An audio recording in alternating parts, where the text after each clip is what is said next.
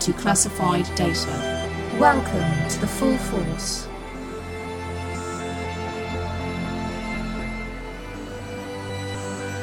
The team Warrant Officer Flint is about to assemble is no ordinary group of people. They are drawn from the world's best military sources, experts in their chosen fields. Combined, they form the most able set of specialists ever assembled. Their name... Full Force!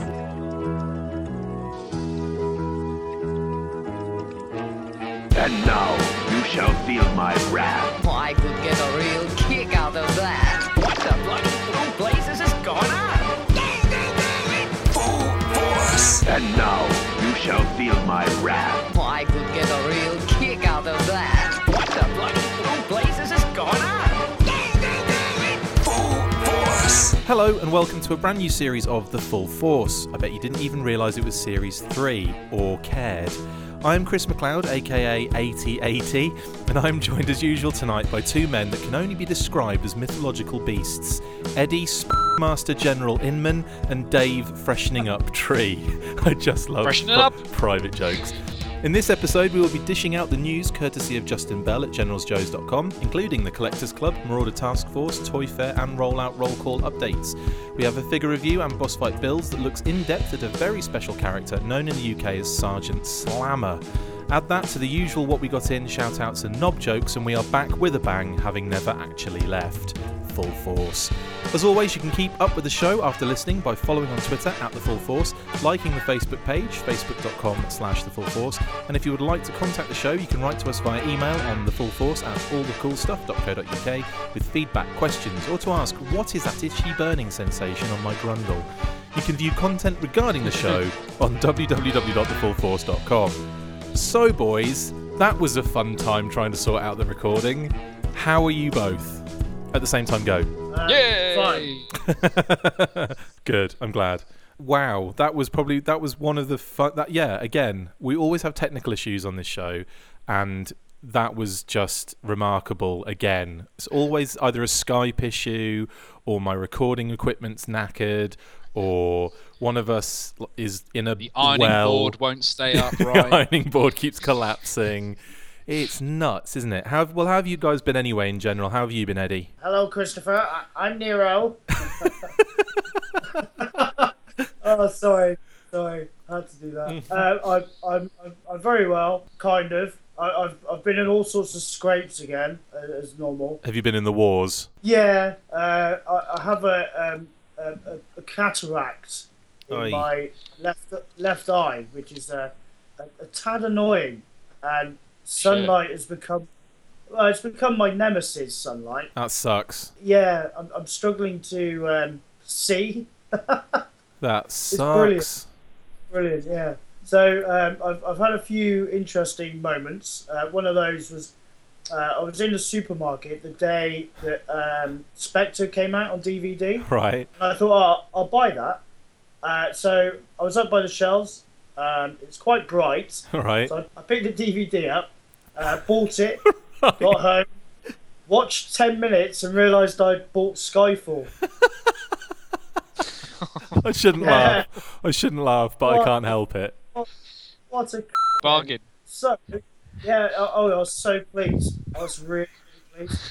And then I actually thought I'll go and see Mum, see how she's doing. And I got the bus to my mum's, and I got off the bus because I thought I was where I needed to be, but I was a long way away, and I got off the bus 4 miles away. Oh my goodness. Yeah. And I walked about 2 yards, and I thought, I'm not in the right place. Oh my goodness. And it started raining. Oh no. It started raining. Buddy. And I got drenched. Yeah. Mate, that sucks. So you've been another one of Eddie's funny stories, which we seem to have every episode now. It's pretty amazing. The funny, it's incredible, and to be fair, I'm very pleased at having selective vision. Wow. Well, if there's a silver lining to that tale of 4 miles of walk of shame, at least you had some brand new socks and some music to listen to on your phone for that walk. Well, Yeah. In fairness, with the DVD that I've bought twice now. It's like, Hang hey, on. mum. 2 helicarriers, two Yeah. Oh, yeah, I forgot about DVDs, Yeah. more Yeah. socks, more like socks that only an Indian prince can afford, and Yeah. and what was the dickhead. thing? I've forgotten what the other thing was. Oh, and the music, yeah, only having 7 songs but costing $650 billion US. I consider myself lucky. No, I don't actually. I think tomorrow I'm going to wake up and I'll find out I've got AIDS. That's pretty much how bad it's getting. Well, you slept with me, so oh. that's probably a given. Yeah. Up Oh, Periscope. Well, I'm sorry to laugh so much at your misfortune, Eddie, but I can't help it, and I hope you can get all of that sorted pretty soon. On a more serious note, the eye issue. What's this? Where are you with that at the moment? What's the situation there? Well, I have to wait until it gets considerably worse, and then they'll remove. That's mental. Lens. Yeah, they slice the eye, take the lens out, and then pop a new in, all under a general anaesthetic. Wow. And yes, I am my grundigs over it. I'm not surprised. That sounds horrible. Yeah. Why are they waiting till it gets worse? Because that's what they do, apparently. It has to get to a point where they have no choice, so to speak. Well, that's ridiculous. What is that? Is it all of a sudden going to improve? It's not, is it? So that to me is a bit crazy. It will only get worse. So until it gets to that point, All right. they're not going to it, and then they'll just say, right, okay, come on, let's slice your eyes open. So is it just in the one? Yeah. Is it just in the one eye at the moment? I've got one in my left eye, which is quite bad, Yeah. and I do have one in my right eye, but it's not that bad at the moment. So how's vision for you? Under sort of artificial light, it's okay. Right. I can see well, but it's the if it's too bright, Yeah. it starts to get quite precarious as to what I can actually see. Wow. So people will talk to me, and I can't see them, or Wow. there's some way, and I can't quite see it. It's getting better, but my problem is both eyes are in different focus. Yeah. So I need to be outside for a little while for it to adjust, for me to get used to it. So the first sort of 20 minutes, I'm kind of walking around like Ray Charles. Take my money. Yeah. That Expect me sucks. to be doing a little Stevie Wonder number on a piano. Dude, that really does suck. I hope you can get it sorted out. I hope, in a weird way, I hope it doesn't. I hope it gets worse quick so that can be sorted out. Oh, it'd be sorted out. I've had worse. Do you know what I mean? Yeah. So not the be all and end all of everything. You can always put an eye patch on and become Major Blood Orange. Yeah. That'd be pretty sexy. I can already envisage me doing that, because that's a great idea. Patch. Do it. I'm with you all the way, yeah. I could be a proper pirate Instead of a butt pirate. instead of a Radio You could join me on my boat. Anyway, well that sucks, mate, and I hope I could come on your boat. Did you say? back. What? I'm I'm glad you're okay other than that, but I hope that gets sorted soon because that sucks and it's rubbish. Dave, how have you been? Working like a crazy mofo. This coming Friday is Good Friday, and It's not that good. I've just counted. It's the first day off I've got in 32 days. Nice. Because it's been like 4 shows back to back.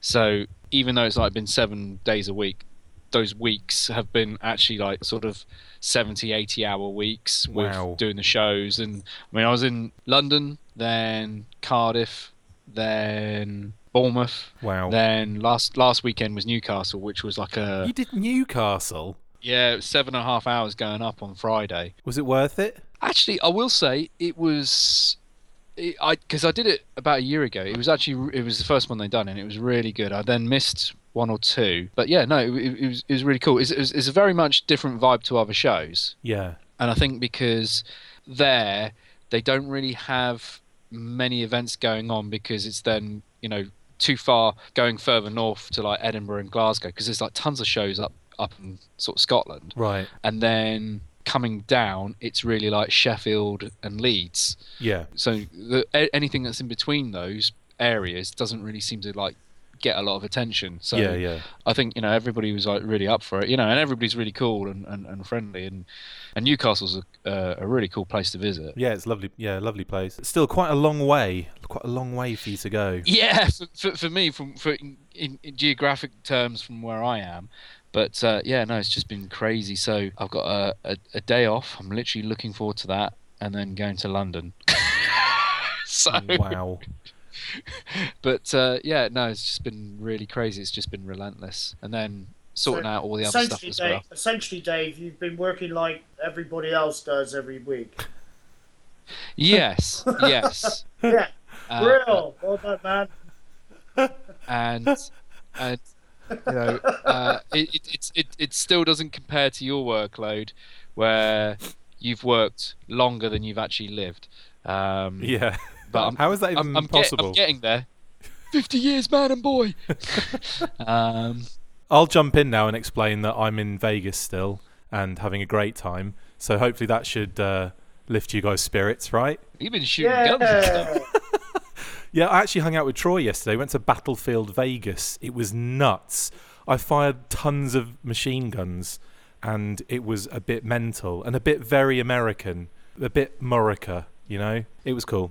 And I would have posted stuff online about it, but it was on the same day that the freaking Belgium attacks happened, and I kind of thought, oh goodness, like I don't really want to be posting things like that online, like after something so hideous like that happens. Kind of felt it was a little bit kind of bad taste, and then Troy goes and posts his anyway.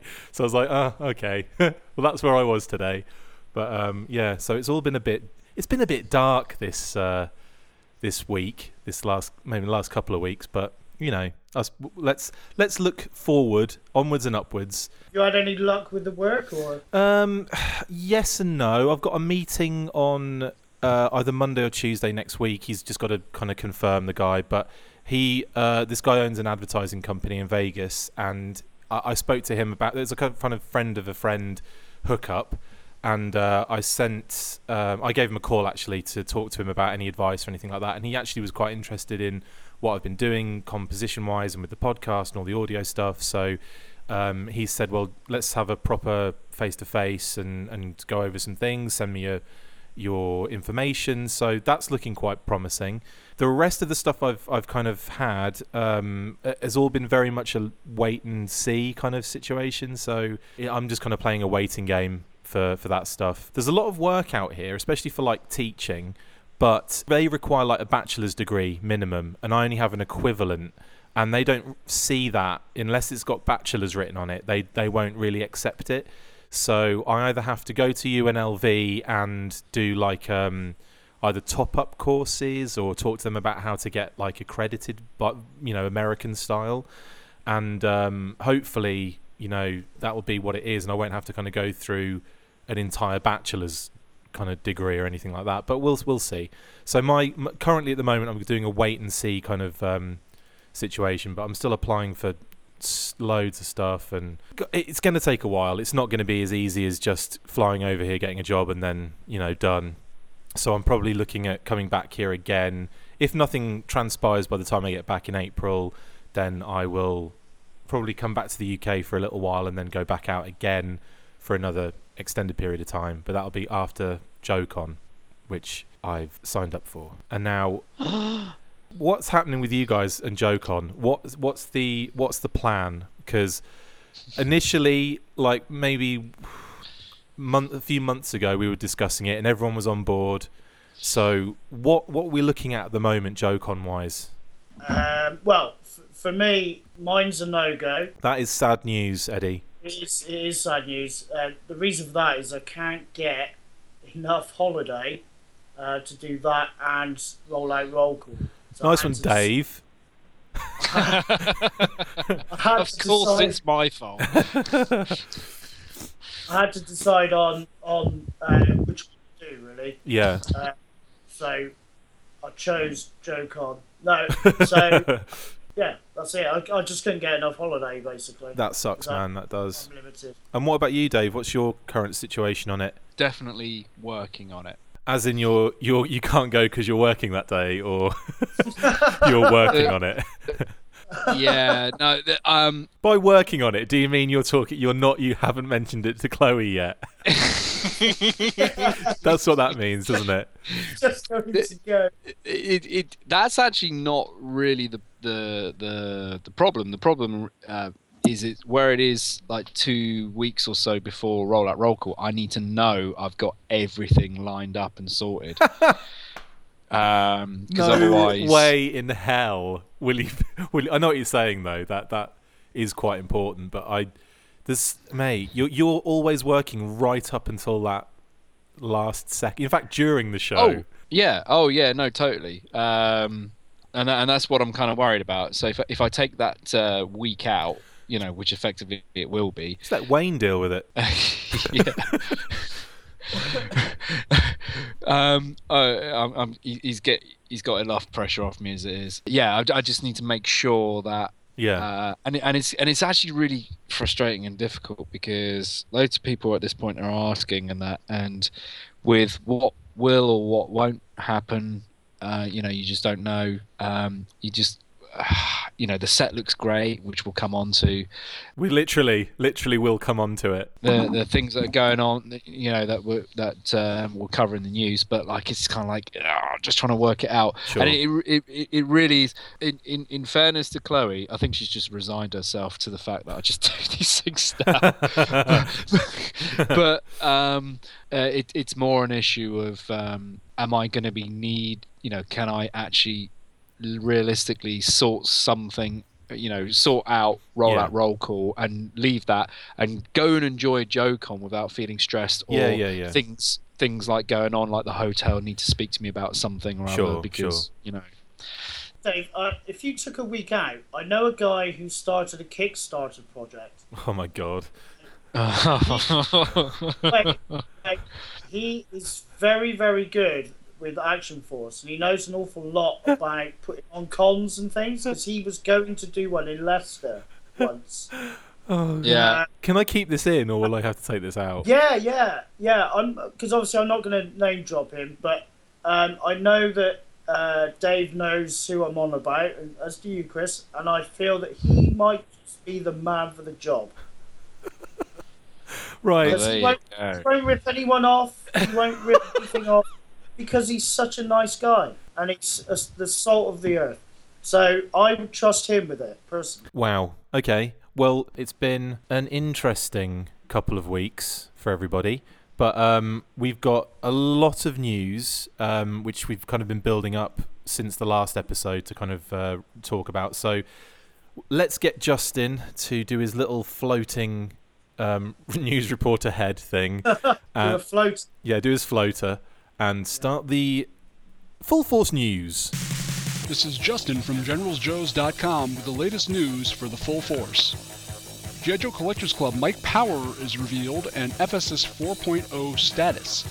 While Toy Fair news is pretty sparse in the way of Hasbro's G.I. Joe line, the G.I. Joe Collectors Club started this month off on the right foot with a nice look at the upcoming 12-inch Mike Power Atomic Man, as well as a report that FSS 4.0 would start arriving in the next week or so. Atomic Man looks pretty cool and seems to have the same haircut as our very own Chris McLeod when he emerges from a shower. I'll let you think about that image for a moment. The image shared by the club shows that he has a bionic eye feature and Adventure Team dog tag. He will look very cool alongside the other great 12-inch items the club has produced, and with the resurgence of Action Man, there could be a mini 12-inch revival around the corner. In terms of the FSS 4.0 news, most people should have received the first 2 shipments by now, and even though Dave, Eddie, and Chris were all hoping to see Jammer, Outback, or Sneak Peek, the first 4 characters were actually Nunchuck, Law & Order, Barricade, and Cobra Ice Ninja. They look great, and yours truly will be doing a customary figure review later in this show.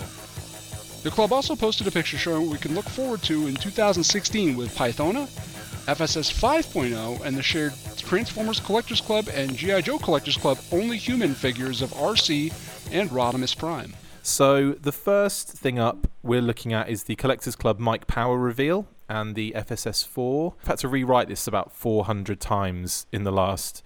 Because so much has been happening, quickly, that I wasn't really expecting it to all be coming out in the same month. I figured this would be spread out, a lot of this information.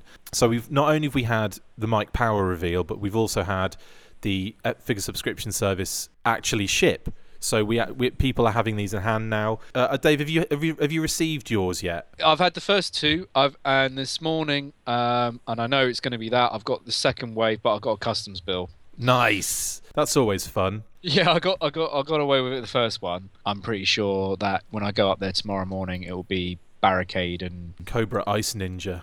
Yeah, the Night Creeper Ice Ninja, which everybody seems to hate, but I really like it. I think it's sexy. Yeah. Before we get on to that, let's have a look at, or let's talk about Mike Power. Is this something that was on your radar? Is this something that was of interest to you guys, or is this something that is kind of a new thing for you? For me, when they revealed this at JoeCon, I was more excited about this than I was Pythona, which is a horrible thing to say. But the fact that he had like the eye and then translucent limbs and that, I was just like, that's f***ing cool. Now I've signed up for Pythona, but I fully intend to get myself an Atomic Man, because I can't call him Mike Power, but I want to get an Atomic Man, definitely, just because I think it's actually really, really cool. Where I got the Dr. Isotope for last year's, again, I prefer that to Dr. Mindbender, so I don't know what's happening. You're a 12-inch kind of guy. That's what it is, mate. You're a 12-inch kind of guy. Speaking of 12-inch guys, Eddie. And I meant penis size. Wicket. Mike Power / Atomic Man. Is this something that was in your, something that you were into as a kid, or is this something that you're not really, it's kind of new to you? Oh, I was in many men as a kid. Atomically. Oh, yeah, on atomic levels. Anatomically. Periodically. Yeah. Brilliant. Yeah, I actually quite like Atomic Man. I think he's pretty cool. Yeah. Would take him on board, as it were. I'm more interested in that than I am the other figures. Okay, sure. So again, you're more of a 12-inch kind of guy. I like the sound of this. This is a sexy episode. Well, moving on from Mike then / Atomic Man, which again, he does look really cool. 12 inches of plastic. Easy. 12 inches of man. 12 inches of man. We've seen Pythona to death now, which is still, she looks incredible, I think, as a figure. Great sculpt and all that kind of stuff. But there's also another little sneaky reveal that they've put in there, which again we've seen in the past, but they're kind of reminding people about, and that's the Transformer Collectors Club, G.I. Joe Collectors Club crossover of Human Form, RC, and Rodimus. Have you guys had a chance to look at these yet, and what do you think of that as a crossover, Dave? I think they're cool. I noted that it wasn't Bomb Strike's head that they were going to use. It said like a there will be a new one, won't there, for that head sculpt. Now I've got the episode. I've got like all the Transformer cartoons on DVD. In terms of the old Sunbow stuff. Yeah. And I know the episode because it's the one with Old Snake and whatnot. I'm Old Snake. Sorry. But I can't even remember what they look like to know. You could have given me the Bomb Strike one, and I'd be like, yeah, that's cool. Unlike the other ones, where it's like a direct, obvious link. With like Marissa Fairborn on Afterburner or Afterbreaker, and then Old Snake with like bats. These ones are kind of like, well, they're just kind of like brightly coloured action figures. It's just that they're using the G.I. Joe sculpt, isn't it? Yeah, it's not enough to tie them all together. Yeah. I'll get them, but it's not like and they've probably done it the right way around. Whereas if these came out first, I would have probably passed on them. Yeah. But because I've got Old Snake, I'll be like, oh yeah, I want to get those.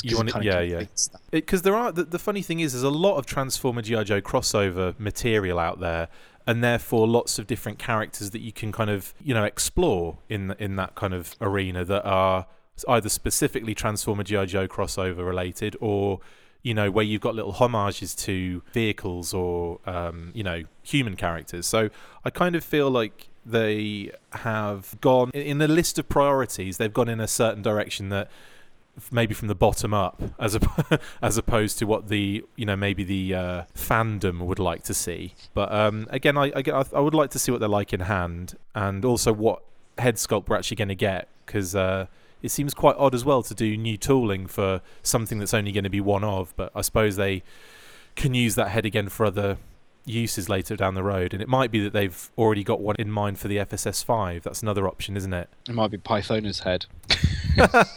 Could you imagine? A blonde... On Rodimus. Rodimus. Sorry. But, I think you're right. I kind of get why they're doing the action figures, if I'm honest, because there's a lot of human characters in, like, Transformer cartoons that could benefit from using Joe stuff. Yeah. Not necessarily, like, as crossovers, but just like Marissa Fair... Well, no, it's the daughter of Flint and Lady J, but, like, say, like, Dr. Arkaville and Spike and Chip and things like that. Yeah. I thought about it deeply. I would say that did you just try and fit your whole arm inside your hole then? No, I've actually got Dr. Isotope here, and I dropped his Uzi. Oh, okay. Inside hole, right? I got it. But if you start off with the crossovers, you're gently easing people in, and then you can start doing like these other characters. If you do it with like the vehicles, the price point is probably too high. Yeah. And true. a Transformer collector would be like, well, I don't want that vehicle. Yeah. It doesn't fit in with my collection. Whereas an action figure, they can display with all of their the Transformers a lot easier. So I think it's more of a level of acceptability. We'll take as Joe fans, we'll take anything at this point. But even a 12-incher, what? But, yeah, you're right. But we're not like we're not the only intended market for it. True. I think that's got a little bit of a part to play in the choices on this. Yeah. But it's all good. It's all good. And then moving into the figure subscription service figures, moving back into the figure subscription service figures, we're going to be getting Justin to do reviews on this episode today. So kind of like a 5 stars added segment, we'll throw those in. And I've just started helping him do his video reviews now as well. So you should be getting 2 very soon, a Law & Order and a Nunchuck review that's got a little bit more razzle-dazzle attached to it, in that I do a little bit of history at the beginning of each of his reviews with the figure, showing like video clips and images and stuff like that. So we'll be doing that for the figure subscription service figures. So we should have 2 of those every couple of days after the shipments have gone out. So yeah. Cool. We'll let Justin go into detail with that because obviously, who cares what we think anyway about these figures. Moving on. Marauder Gunrunners revealed the test shot of the Steadicam Gunner. Okay, I think I'm in love. Alongside their latest Kickstarter for the Marauder Task Force Valkyries, Marauder Gunrunners also included a great stretch goal for the Steadicam Gunner, an excellent-looking, tweaked version of the Marauder Task Force figure with rolled-up sleeves, different lower legs, a fantastic new helmet, webgear, and really cool-looking new Steadicam heavy weapon. Over on the Marauder Gunrunners Facebook page, we got a first look at an early test shot of this set, and frankly, it looks amazing. Even better than I thought it might. The same fantastic design work that we've come to expect from Boss Fight Studio, all working flawlessly within the Marauder customizable action figure system. Really great stuff. Added to that, the Marauder Gunrunners revealed recently that they have stocked some brand new, unexpected items in their online store for Marauder Task Force. First, they revealed a new unmasked head template with white hair. There's a clean-shaven version, a version with a goatee, and a version with a full beard. But even better, they also revealed several new color combinations for Task Force figures. Several new black figures were revealed with different color highlights, as well as blue with black and white with black. The added colors for the gauntlets make a huge difference and really breaks up the colors of the figures nicely. Great looking stuff. Check out the images and stock up on that shopping cart at marauderinc.com. This was a while back now, but they revealed a bunch of new stuff for their site. Obviously this new look Steadicam gunner looks pretty cool, and they got the prototype kind of armor to go over one of the figures. They've also shown the body as well for that particular Marauder Task Force figure, and he's got the rolled-up sleeves, which look amazing. A couple of head sculpts as well, which look really neat, with goatee and beard. as well as attachments, I nearly said. And then obviously the different colour Marauder task. Is that the Sean Connery? Yeah, that's the Sean Connery through the years head sculpt from like his first appearance in James Bond all the way through to Indiana Jones and the Last Crusade. Yeah, the Rock. Yes, that is a banger of a movie.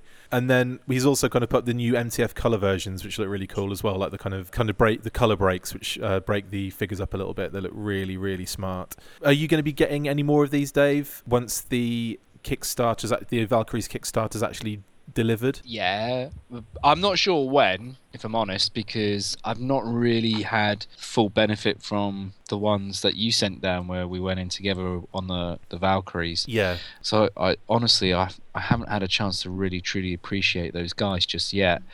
Ditto. I left the country and left them behind. So this for me is if the guys are at like Joe Con, if I'm there, then that would be like, yeah, I'm gonna grab these now. At the moment, I haven't got the incentive to do it. Yeah. Plus, you've got a whole nother shipment coming as well. That's the bonus side of things, isn't it? Yeah.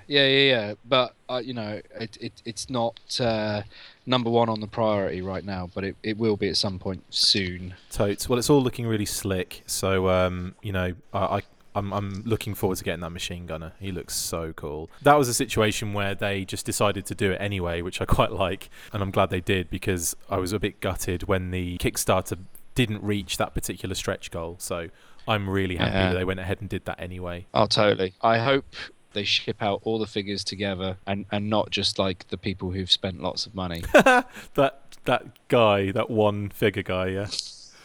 Yeah. What a douchebag.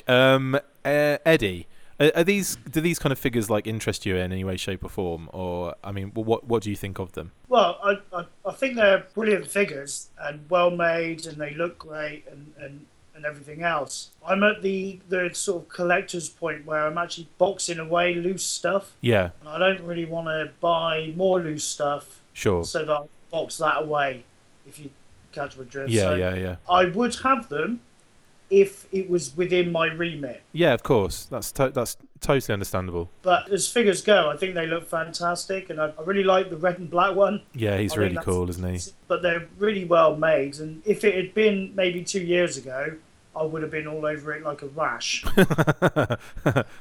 But I've kind of moved on from where I was, and now I'm kind of just boxing stuff up so that I can have just a boxed and carded collection. Sure.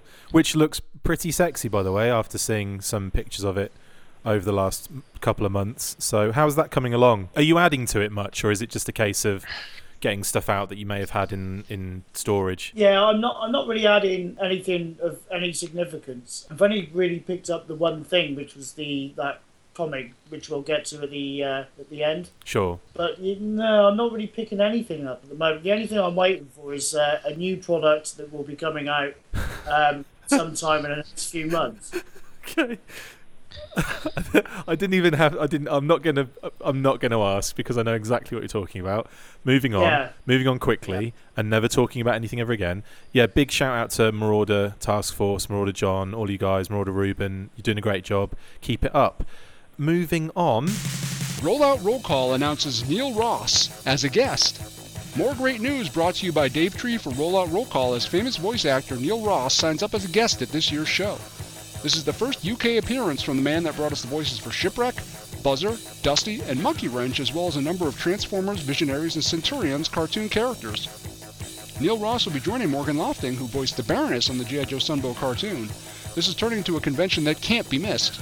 Make sure you have your tickets and that you book a room as soon as you can. You can book tickets for Rollout Roll Call 2016 via www.allthecoolstuff.co.uk, and you can book rooms at the hotel via www.radissonblueedwardian.com/allthecoolstuff. That's www.radissonblueedwardian.com/allthecoolstuff. Alternatively, go onto the Rollout Roll Call Facebook page and follow the links directly. We also have these links in the show notes following this episode going online. So, Dave, take it away. Well, in the Previous episode, we mentioned that we've got coming over to the UK for the first time ever, Morgan Lofting, who is the voice actress who did the Baroness. Yes, darling. Sorry, I just wanted to do a Morgan Lofting. And we've now got Neil Ross. So Neil Ross, better known as the voice of within G.I. Joe, probably most famously Shipwreck. Awesome. What the bloody blazes is going on? Buzzer. Don't look like monkeys to me, Torch. Dusty. Remember, if you have to ride when it's getting dark, have the right equipment. Monkey Wrench. Let's play a little game, mates. I go bang, you all fall down. He was Hector Ramirez. This is Hector Ramirez reporting for your TV News magazine 20 Questions. Thunder, Heavy Metal, Polly, Crimson Guard 9. Polly. Amazing. Sorry. Polly wants bulletproof feathers. But in terms of Transformers, he's done loads of characters as well. So Springer, Hook, Bone Crusher, Slag. You slag! Crosshairs, Point Blank, Six Shot. Monzo, who is Weird Wolf's head. But that's not I thought you did Zarak. They got that wrong. And Fracas, which was one of the Target Masters. But he's also done a ton of other stuff as well. I mean, this guy's done everything. He was Ace McCloud in Centurions. Love that. I must be getting soft. It wasn't that long ago that I vowed revenge on Doc Terror. Big shout out to the Mapes brothers, and this is the one that they're most excited about. He was Leoric in Visionaries. Knights of the Magical Light. He was Fluffy in Bionic 6. Wow. In Humanoids, he was Herc Armstrong, Slither, and Hector Ramirez. Wow. He was the voice of Rambo in Random. Forces of Freedom. And the Forces of Freedom. Yeah. In Galaxy High, I love that cartoon. He was Rotten Roland. Amazing. I did not know that. Yeah, do you remember the one with the eggs? Galaxy High. Galaxy High.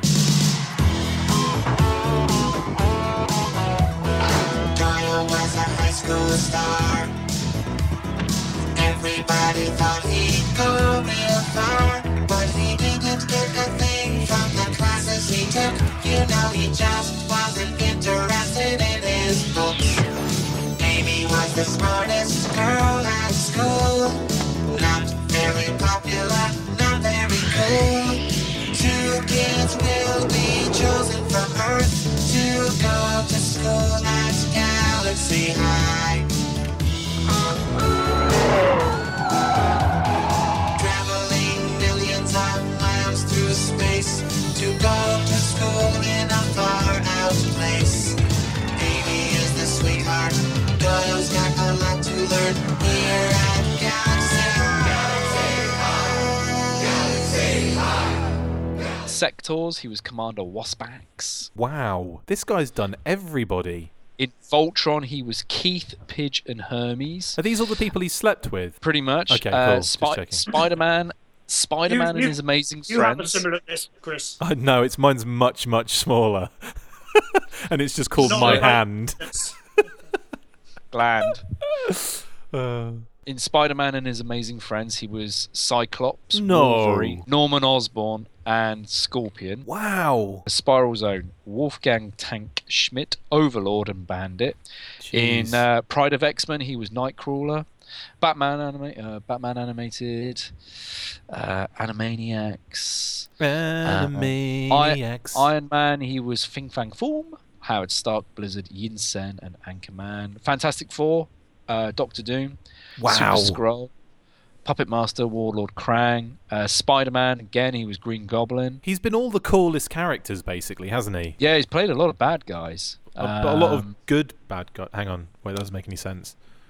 A lot of awesome bad guys. In Kung Fu Panda, Constable Who, Avengers, Mightiest Heroes, Crossfire, William Cross. But also within the video game industry, he's done a ton of stuff as well. So he was, for any people who are fans of Mass Effect, he was the voice of the Codex. That's so amazing. In all of the Mass Effect games. In Metal Gear Solid 3, he was Colonel Volgin. No way. So again, one of the bad guys. One of my favourites is that he's done quite a lot for Star Wars. So in Rogue Squadron and Masters of Terrakasi, which was like a Tekken version of Star Wars, he did the voice of Han Solo. Cool. But in Rogue Squadron, he was General Raikian as well. Oh, and in Terrakasi, he did Jodo Kast, which was an imitator of Boba Fett in the comics. So he's the only person who's actually done the voice of that character. They've never used him outside of the comics before. So this guy has done a ton, like literally so much stuff in the last 30 odd years of like voice acting work, both in cartoons, movies. Is he a multi-trillionaire? He was almost like that. Oh, he's in Back to the Future as well. Wait, this is nuts. So when Marty goes back and he's outside the Biff Museum, yes, he's the guy doing the voice of like how great Biff was, yes. And when Marty's like staring at the screen and then the guys come and take him away. Yes, that's his voice there. So if you're a fan of Back to the Future, this guy is done the audio work. Adam Riches. Yeah, Adam, come on over. There you go. But this is the first time he's ever done a show in the UK. So along with Morgan, two amazing guests that if you are coming to the show as part of your ticket price, you get an opportunity to get 2 signings from each guest as part of your ticket price, and that's phenomenal opportunity and phenomenal value. They're both going to be doing panels as well over the course of the weekend, so they will be different on each day. But they've not come to the UK before to do any kind of shows like this. So this is an amazing opportunity for me. It's, with respect to Neil, it's like Shipwreck, where it's all kind of like based off the Jack Nicholson character, where you've heard him in previous interviews on What's on Joe Mind. And Baroness, you got two amazing characters there, that are so distinctive in their voices that's what you always hear when you think of those characters. So it's the Dreadnoks for me. If I hear him do Buzzer or Monkey Wrench, I'm going to flip out because they. Yeah, well, you can almost imagine Nick Whitmore, can't you? He's going to himself and then rub it all over everybody. Man. Raid Action Force. Are you great? Raid Action Force. That's brilliant. I love that one, Dave. That's my favourite one you've ever done, I think. And he's just going to be staring at Nick like, can someone just take this guy away, please? Yeah, can someone give this guy a wash and remove him from me, please? Thank you. Love you, Nick. Why has this guy got a huge beard and a child's body? It's like he's got a massive, oversized head. I'm kidding. It's a G.I. Joe and Transformers show, not a Hobbit convention, but like... We are ripping Nick Whitmore in half. It's such it's unfair. We love you, Nick. To be fair, nature did that. Good shout out for Nick there. He'll love that. I mean, Nick has got brothers and sisters at university, hasn't he? But they're in pickling jars. Jesus. Sorry, that was quite harsh. Oh my goodness me! Right, okay. Thanks for that, Dave. Thanks for the update. Moving on quickly. I don't want to lose Nick as a friend. No, we don't want to lose Nick as a friend. You've lost it. You've had your chance, Dave. Unfortunately. Just very quick. One last thing.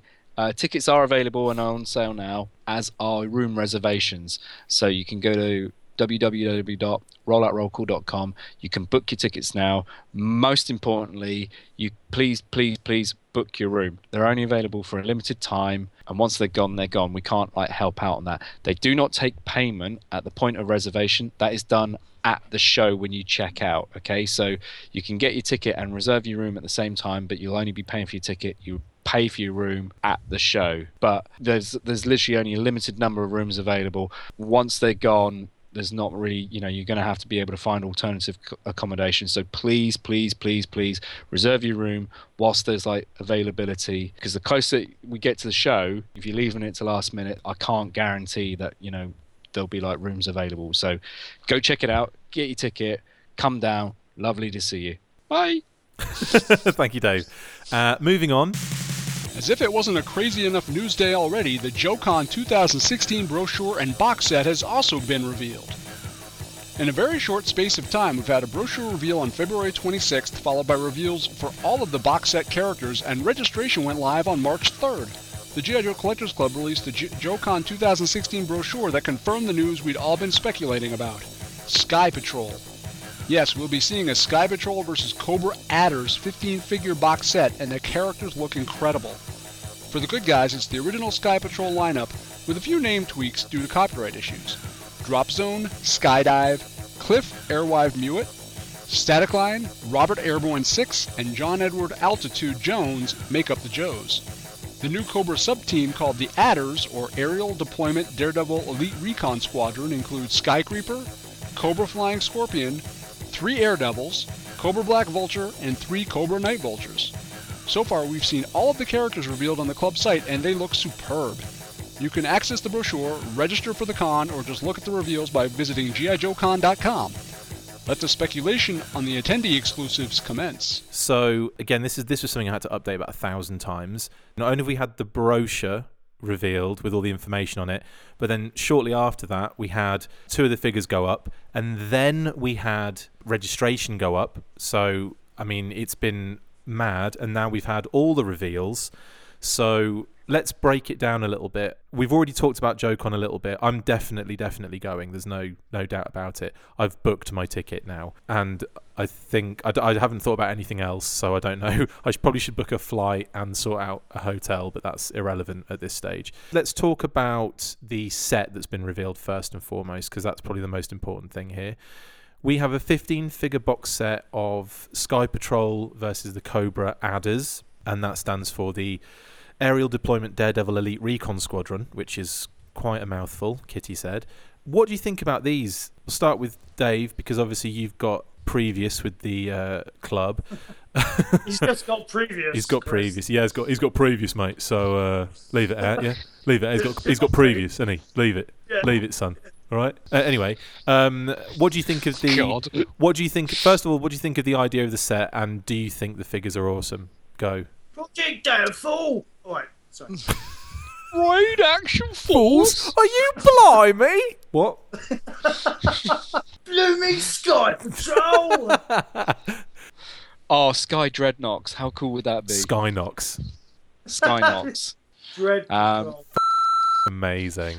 They could be called the Minox, because they were like dragony things Minox. in like Visionaries and Dungeons and Dragons and weren't they? Anyway, carry on. Go.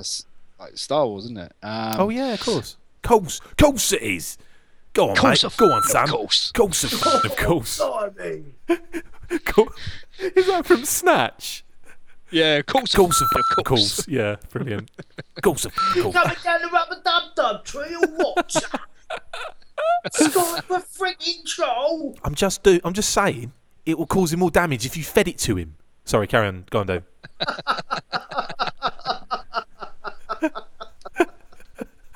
He was taking the rise. Pass me that shooter.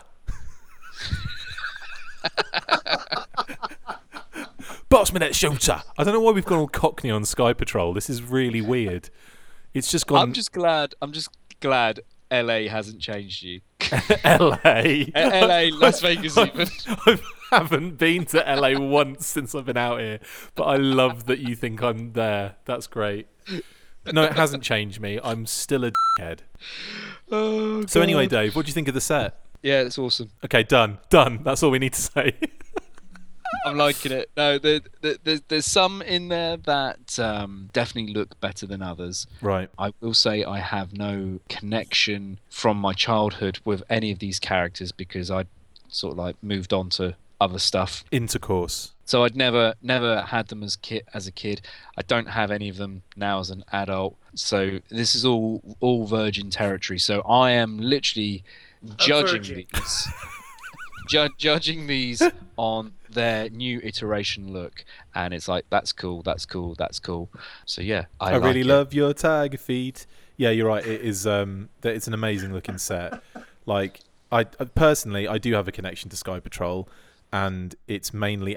No, I do have a connection to Sky Patrol, and I love them as a kid, and I think this set is just astonishing. There's a couple of things. A couple of minor things, but when you think about the whole set as an overall set, I think those minor issues aren't really a problem anymore. So, I mean, things like Drop Zone's got very skinny legs. Big deal. You know, he's still a cool looking figure. You know, you've got the helmet head sculpt from Static Line. It doesn't come off. And same with Airborne. But still, they look amazing. They look really good. And you can see enough of the faces anyway to still have that kind of character come through. But overall, I'm just absolutely blown away. I mean, the Cobra side as well looked mental.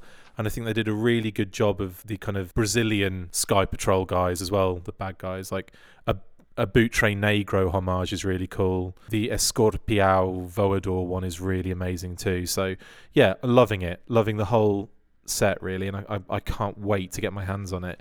And I'm really looking forward to seeing what the exclusives are going to be. I know there's been a lot of talk about it. We've posted things on the Facebook page as well for people to kind of speculate on. Well, I won't ask, because we've talked about this in the past about the exclusives. We don't need to kind of go into much more detail with it. Eddie, have you had a chance to have a look at these? Not until about 2 minutes ago, but they do actually look quite awesome. Cool. Because they're so different as well. Yeah. That makes sense. Yeah. And there's quite a lot of variations. I always find that a lot of the sets, they all look the same. That's a very good point, yeah. Yeah, I suppose with the decos of Tiger Force and Night Force, they've all got that similar colour scheme, haven't they? But you can't really say that about this set, can you? But this is, they're all quite random. Yeah. And that makes it look a lot better. I think it's going to be really awesome. So neat. It's a neat set. Yeah, it really is, actually. It's really quite cool. So. I will be getting an extra set, Eddie. Maybe like an extra bag set. So if you are interested... I will say yes now. Okay, cool. Well, I'll when we come back to the UK after Colorado, I'll put that to side for you. Thank you. No worries.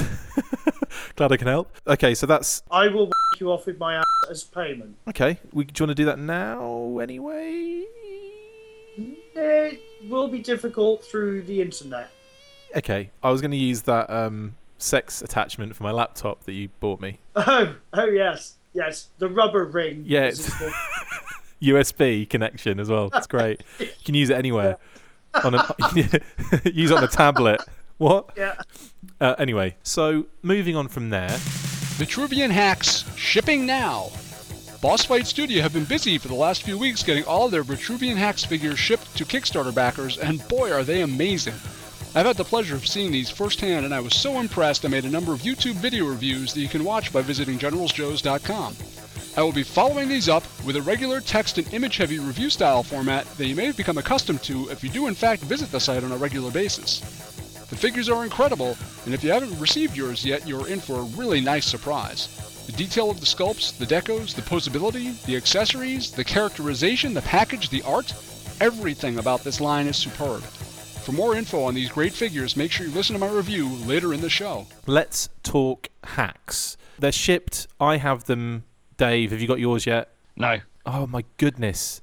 Wow. Well, okay, well, at the moment they are still shipping, I suppose, so people are still waiting on them, but they are truly insane. And again, Justin's going to be doing like a little review on them in the show later on, so I won't go into too much detail. But and the fact that obviously, Dave, you haven't received yours yet.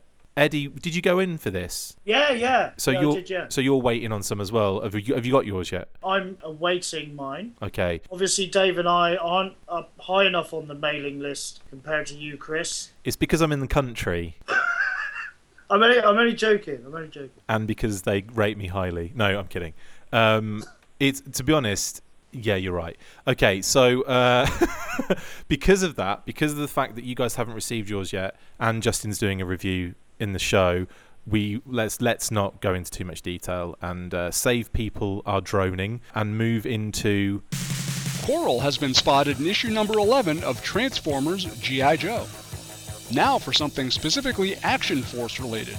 In the most recent Transformers G.I. Joe comic by IDW Publishing, we see an homage to Falcon and Duke's Sumbo backstory retold in the insanely twisted and beautiful world of Tom Scioli and John Barber's crossover comic.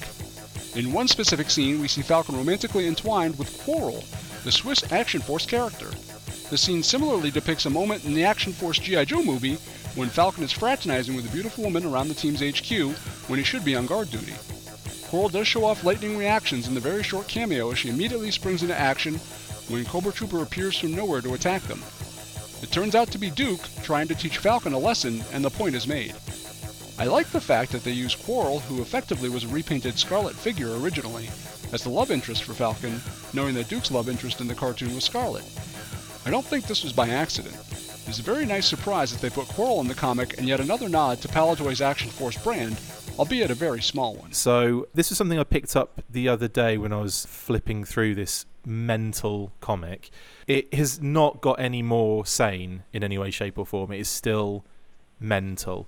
And this time the comic focused on Duke and Falcon and their relationship, not as in their family relationship, not their sexual one, which would be a bit odd. And in the comic, we see Quarrel as used as a bit of a bit character, the love interest of Falcon, in actual fact, for about, I don't know, 5 panels? Yeah, about 5 panels worth of Quarrel. We see her kind of jump into action, so she's clearly not just a bit of eye candy. And to be honest, with some of this art, I don't think eye candy is really the right thing to say. She kind of looks like a blow-up doll. She does, doesn't she? That's a very good point.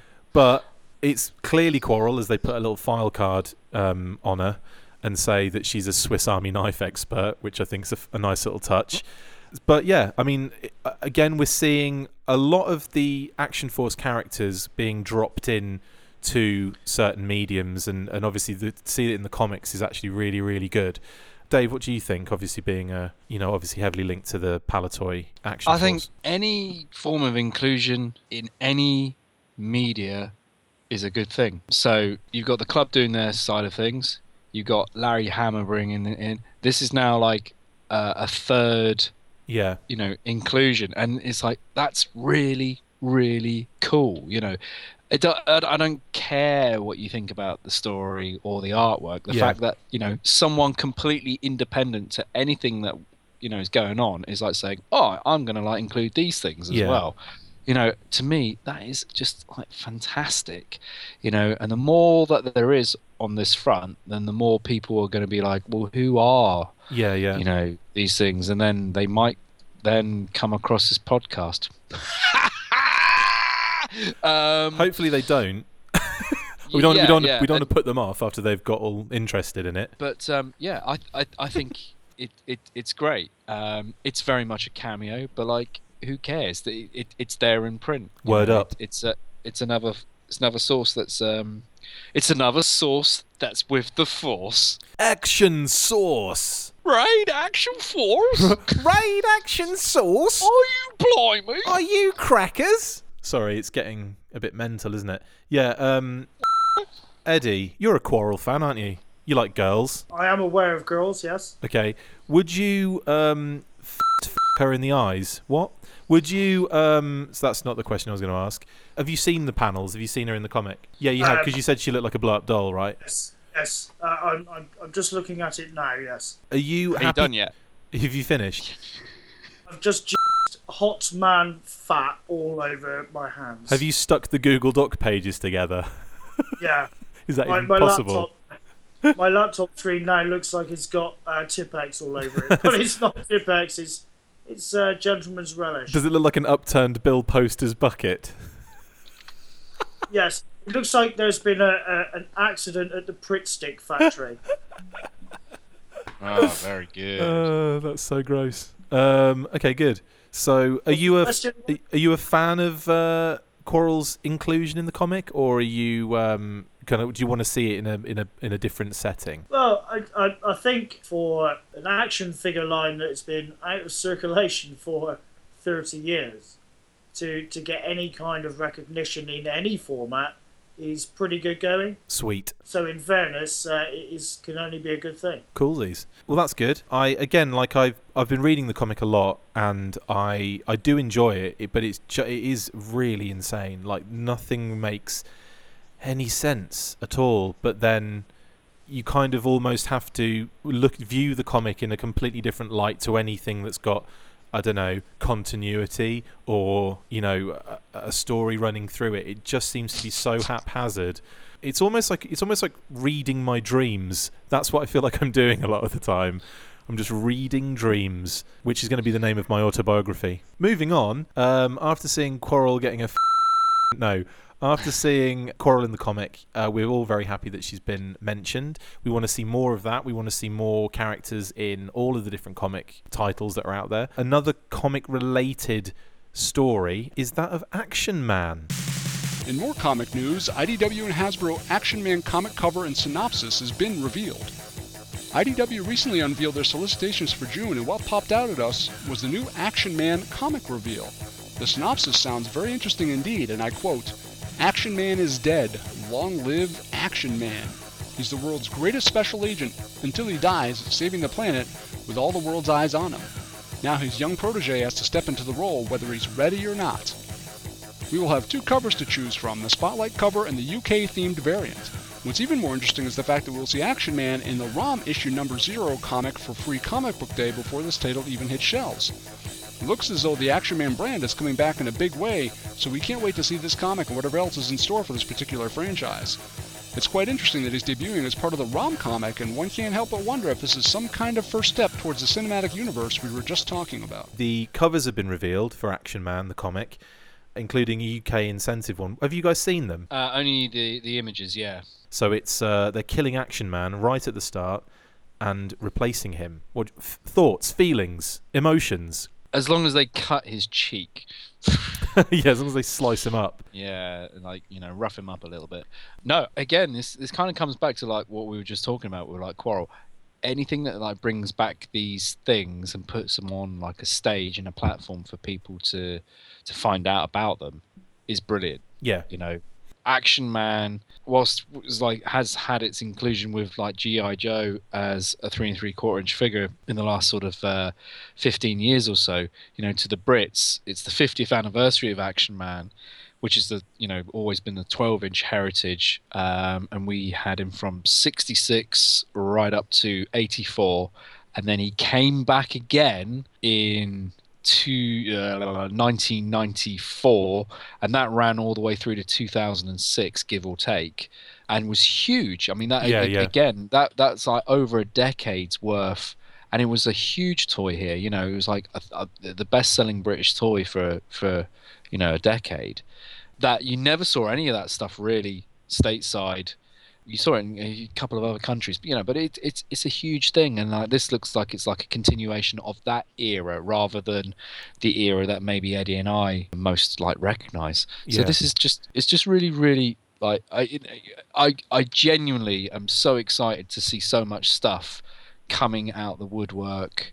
Yeah, that is based on all of the heritage that we've been covering in the show, be it for like Action Force or for like Action Man. It's brilliant. The last few years have never. I genuinely, honestly believe the last few years have never been better for like acknowledgement of some of the stuff coming out of the UK. Cool. Yeah, absolutely. I love the fact they've used that particular logo as well, with that branding with the gunshot kind of thing. That's really cool. What do you think of the design as well, like kind of zipping through to the future with the kind of design of this younger Action Man? Oh, sorry, I was just going to say my initial gut reaction was Tron Legacy. Yeah, with the piping and all that kind of stuff. It looks like Sam Flynn, but until you see what it's all about and the story and the reasoning, I'm kind of just like reserving judgment. I've seen a lot of comparisons straight away to like Max Steel. Yeah. But the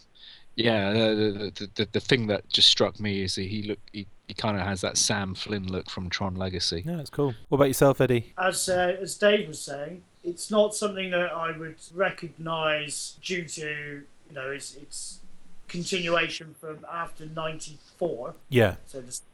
But it's amazing the amount of stuff that's come out. Yeah. Certainly since we've done started doing the podcast, because I'm not going to say it's down to the podcast. I really don't want to take credit where it's not due. Sure. However, but since we've started, the amount of stuff that's come out since we started this is quite incredible. I think we were kind of like a bit of a byproduct of that as well, I suppose, more than necessarily a reason for it. But I totally agree with you guys. Since we've been doing it, it just seems to be more and more things. It gave us something to talk about. That is a very good point. What did we? What was? Can you guys remember what we actually had as news in like the first couple of episodes? Do you remember what was around that time? I'm gonna have to go back and have a listen because I can't remember what we even. It would have been like figure subscription service 2 with Bombardier. So you had that. Yeah, you did have the Red Shadows. I think at that point with Larry Hammer, with the Robo Skull. Where they first appeared, and the Black Major. Yeah. There was Tales of Roger in the attic. Oh my god. Anyway, moving on. Tell me the Tales of Roger. Another thing to mention about this is that another thing to mention about this is that he's going to be revealed, Action Man that is, in ROM issue 0, which is on Free Comic Book Day. So that's another really cool thing. And also with the ROM thing, that's tying in this whole universe that Hasbro are trying to do with all of these different franchises. So we're also getting like ROM is going to be like brought out by IDW as well. So we've got that as well to look forward to if that is something you're into. Funnily enough, actually, since they mentioned that whole combined universe thing, I have been quite interested in seeing what IDW do with some of them, because all of a sudden now we've got Mask comic around the corner, which is the next news item. Could a Mask comic be in the works at IDW? A report on Newsarama has appeared online claiming that IDW are working on a Mask comic series.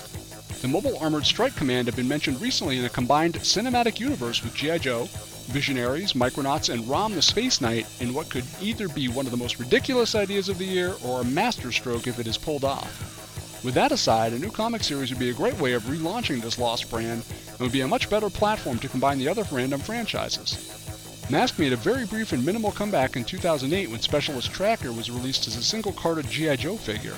The homage was a welcome one, and many fans expected a Miles Mayhem follow-up in future waves. That didn't happen, and the brand has gone silent again since. The news of this comic series has appeared very popular, and hopefully it can breed more interest in seeing a toy line, cartoon series, or finally a live-action movie. So, Mask comic, in the works, IDW.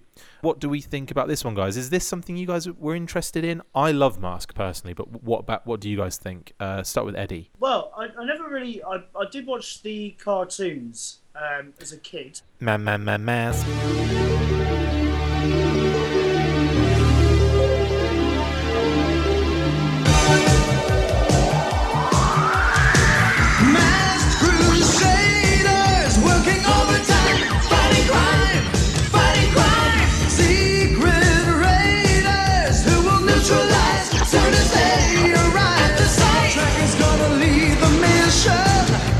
Spectrum's got such supervision.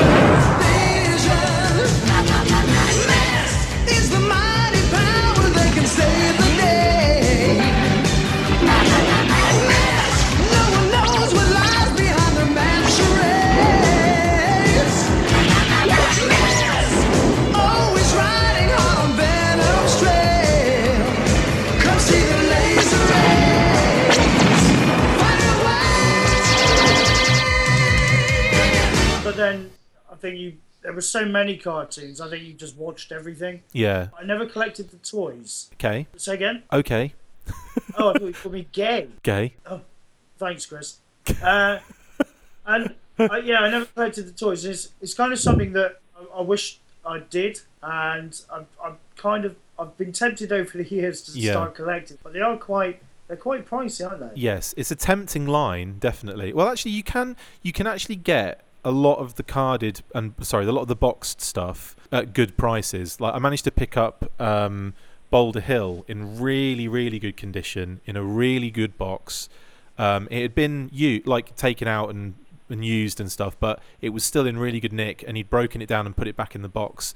It wasn't, you didn't have like the inlay bits and all that kind of stuff, but that was only 65 quid, and it was in really, really good condition. So I think that you can get fairly decent stuff. When it comes to the sealed stuff, you might be kind of obviously venturing into a little bit more, but I think you can still kind of collect them in a reasonable fashion. I mean, I've been picking them up loads over conventions. Like I could not help myself. Like it's just, for me, it's like really, really tempting kind of packaging, and the figures are great, and the vehicles have got so much play value to them. I've seen some of the hauls that you've had of it, and in no way, shape or form have I felt jealous. Brilliant. I'm apart glad. From as soon as I saw the hauls. Did I think I hate him? Well, I know you hate him and his giant hair. I know you hate me and my giant hair, which is very flat at the moment. I look like Mike Power because I've just got out of the shower, which is what Justin said earlier on. So yes, that's. Well, hang on, he's in the shower, are you? No, he did the talky bit at the beginning, but he hasn't done it yet because he hasn't recorded it yet, technically. So I'm just talking as if things have happened. In reality, they haven't yet. Do you think, Dave, that Chris was actually saying that he's been showering with Justin Bell? Yeah. They've been having illicit sex? It's not illicit, it's just regular. But anyway... If you recall, Eddie, we were supposed to record, last night, was it? Oh, yeah. Yeah, Chris I couldn't do that. Date. I had a hot date with Justin Bell in the shower. Justin's Bell in the shower. Anyway, it's all making sense. So Mask, coming back to Mask. You were wearing a mask. Yep, I was wearing a mask. It was called Zed's dead, baby. It's called Spectrum. Blaster. Yeah, it was. Yeah, Finger Blaster. What was Sly Rax's helmet called? Stiletto. Yeah. Well, that's weird. I was wearing stilettos in the shower with Justin Bell having illicit sex with Finger Blaster. Anyway, coming back to Mask, you guys don't really get comics, do you? I mean, this is more my kind of area. Will you be getting any of these comics? I do understand comics. No, but will you be buying them? Some of them are quite funny, Jimmy Carr's not bad. Oh, God. Peter Kay, he's pretty good, isn't he? Yeah, he's solid. I do like Lee Evans' slapstick. The way he falls over is rather marvellous. Yeah, brilliant. Yeah.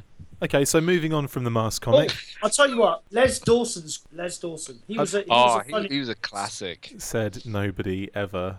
That's not true. No, actually. he was. Yeah, he was funny. I like the fact he could play the piano out of tune, but you could still understand what song it was. That was amazing to me. Wonderful comics. So yeah. I do get comics. Frankie Howard. So Kindle Worlds. I'm kidding. Next news item.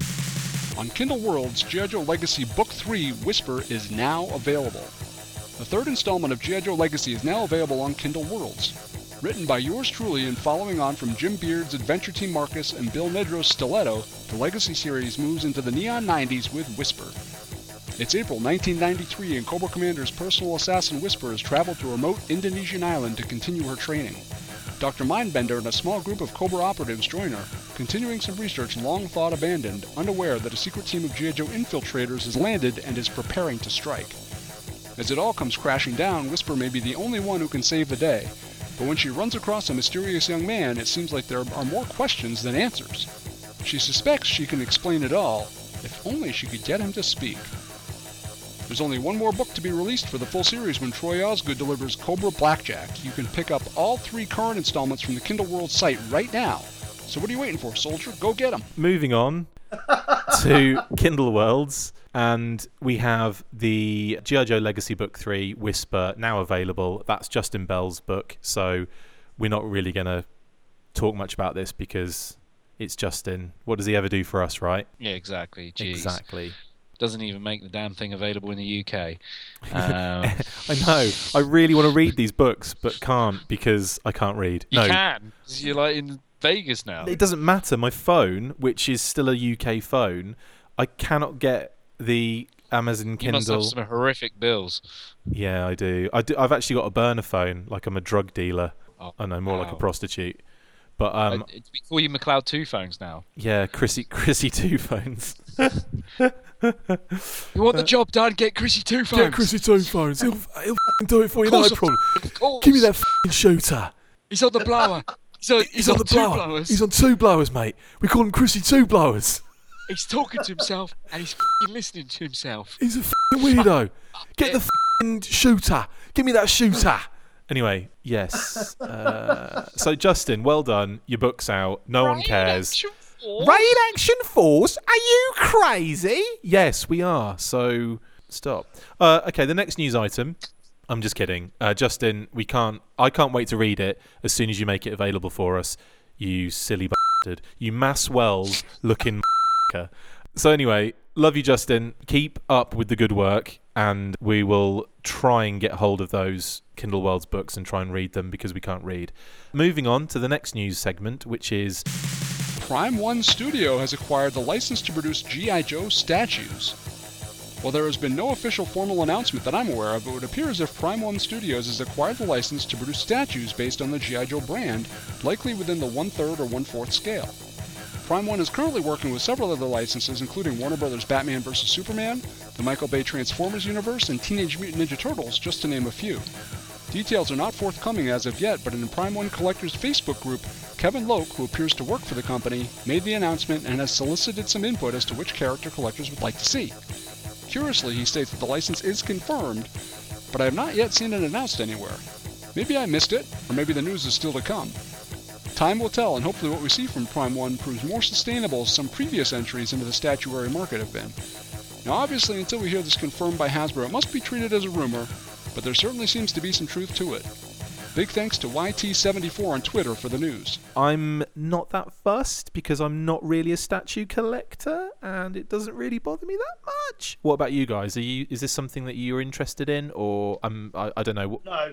Eddie, no. Dave? It went down like this. I once bought Gentle Giant Star Wars busts, and I thought they were really cool. I bought 3 all at once. I had Luke X-Wing, the original Han Solo, and Leia as Bosch. I was really happy. I put them all out on a shelf, and Chloe just went, "Why the f*** you got those?" And then they went back in a box, and I sold them. Amazing. So Chloe destroyed you then. But yeah, I was trying to justify saying, well, these are kind of cool, and she was like, no, they're creepy and horrible. You know, she was like, fine with like helmets, you know, and props and things like that, and artwork, but she was like totally dead against that side of things. Not like so much sculpture, but like that. As an embodiment, and in a weird way, she probably did me a massive favor because like Gentle Giant then went on to make about 1 zillion of those things, and I probably would have ended up trying to get them all. Yeah. So yeah, I've never really. Nah, I wouldn't. This is not something I would buy if I'm honest. That's fair enough. Totally cool that it's again coming back to that. It's a new license. It's a new product development and stuff like that. I just hope that. They do it justice to get the sales to make it worth their while, and that they are happy, and not that they just do one and it bombs and then that's it. You know, I know. I kind of that's a pot calling kettle black because I should support it, but no. But I know what you're saying because how many times have we seen the G.I. Joe the brand used on countless kind of one-time deals that just don't work because. You know, no one's that. You know, they kind of come out. You think, oh, they look pretty cool, but they flop immediately, and it's happened so many times, especially with like the statue kind of area. Like, I mean, I've gone into so many comic book shops and like collectible stores and stuff, like in both in the UK, US, and that you'll always see like display cabinets with like some really old kind of busts or the statues of like those really old ones that you remember, like. Even like the Transformer G.I. Joe crossover ones and Snake Eyes hanging from the Cobra crest and things like that. And you just think, what, you know, they never really catch on. They never really sell loads and loads, or at least enough to keep the kind of contract going. So I hope that they do well, but it's just not my wheelhouse, to be honest. I mean, I like G.I. Joe and Action Force because of the articulation, the play value, the display, you know, how they look like, you know, as those kind of action figures. I'm not that into the kind of still statue because it never changes. It's just the same thing the whole time. It just stays there, and that can get a little bit boring. I hope they do well, but I can't see it personally. I just and I would love to support something like this, but I don't know. Like, it's just not something that really grabs me and never has done with statues. But we never know. We could see some amazing things and it could change my mind, and hopefully that does. That is the last of the news. So thanks, Justin. You can tell everyone to f*** off now. Just kidding. And that's the news, brought to you by GeneralsJoes.com.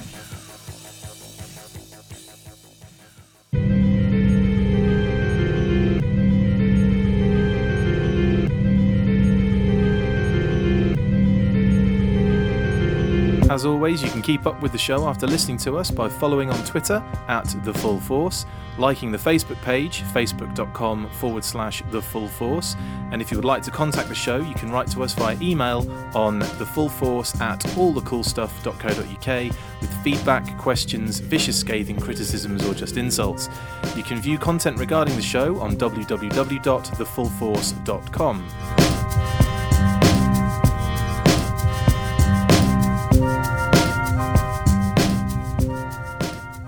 All the Cool Stuff is a proud sponsor of the Full Force. Come visit our store near the New Forest in Hampshire for the latest toy collectibles, including G.I. Joe, Transformers, Star Wars, Masters of the Universe, and Lego. We also stock a large inventory of vintage toys too, including Action Force, from loose figures and accessories to carded and boxed vehicles. I can see the whites of their beady little eyes. Looking to sell your toy collection? All the Cool Stuff will buy and convert your toys into cash. You can call the store within the UK on 01425 650 696, or if calling from outside the UK, don't forget to add the international dialing code first of 44. You can visit us online at www.allthecoolstuff.co.uk or email if you have a specific inquiry, sales@allthecoolstuff.co.uk.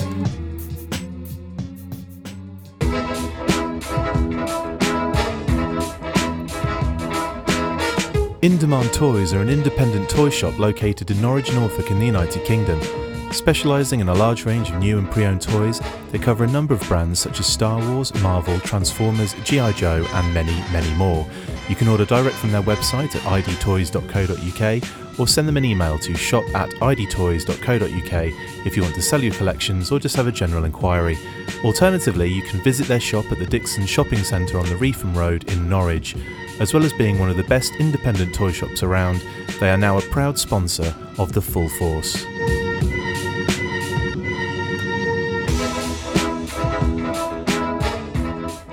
All right, then let's get our weapons. Yee-haw! Full force! If you've been around the online G.I. Joe community in the past few weeks, you couldn't help but notice the Save G.I. Joe hashtag flying around out there, and it all kind of stems from Toy Fair 2016 and some uncertainty within the brand. Some confusion emerged over the past few weeks based on a post by HissTank which stated that Hasbro confirmed at Toy Fair that there would be no 50th anniversary type line sold at Toys R Us this year. I don't consider this news very surprising. Hasbro did go on to confirm that there would be a Comic-Con exclusive and that they were committed to getting the fan vote winner Stiletto at the collectors as well. Beyond that, pretty much nada. Many Joe fans leapt to the attack, citing a tweet from Entertainment News International that seemed to say there would be a G.I. Joe presence at retail this year, but in fact, that tweet merely said a few reveals would be at JoeCon. I consider an SDCC set or two and the Stiletto release a few reveals to be sure. At this point, as it has been said several times in recent years, the future of G.I. Joe as a retail brand remains murky. The one main difference now is that while G.I. Joe at retail was sketchy, we at least had the Collectors Club to fall back on, which is generally good for 30 to 40 releases per year, a nice healthy number. Now as we push forward towards 2016 and 2017, not only is retail looking unhealthy, but we can officially confirm that the Collectors Club is off the brand as well. In two emails from FunPub regarding the TFCC and GIJCC, we were told that the club would be ending their contract with both franchises on December 31st, 2016. The worrying thing for the G.I. Joe brand was the lack of information regarding the future. The two emails read very differently and contained the following information. From the Transformers Collectors Club email, all memberships will end December 31st, 2016. Hasbro looks forward to sharing new plans for the Collectors Club with you in the future. From the G.I. Joe Collectors Club email, all memberships will end December 31st, 2016. Nothing about any kind of Hasbro announcement or any sort of indication of future events to celebrate the G.I. Joe brand. Some might say that's a sign of bad things to come, but I think the G.I. Joe community really needs to take this as an opportunity.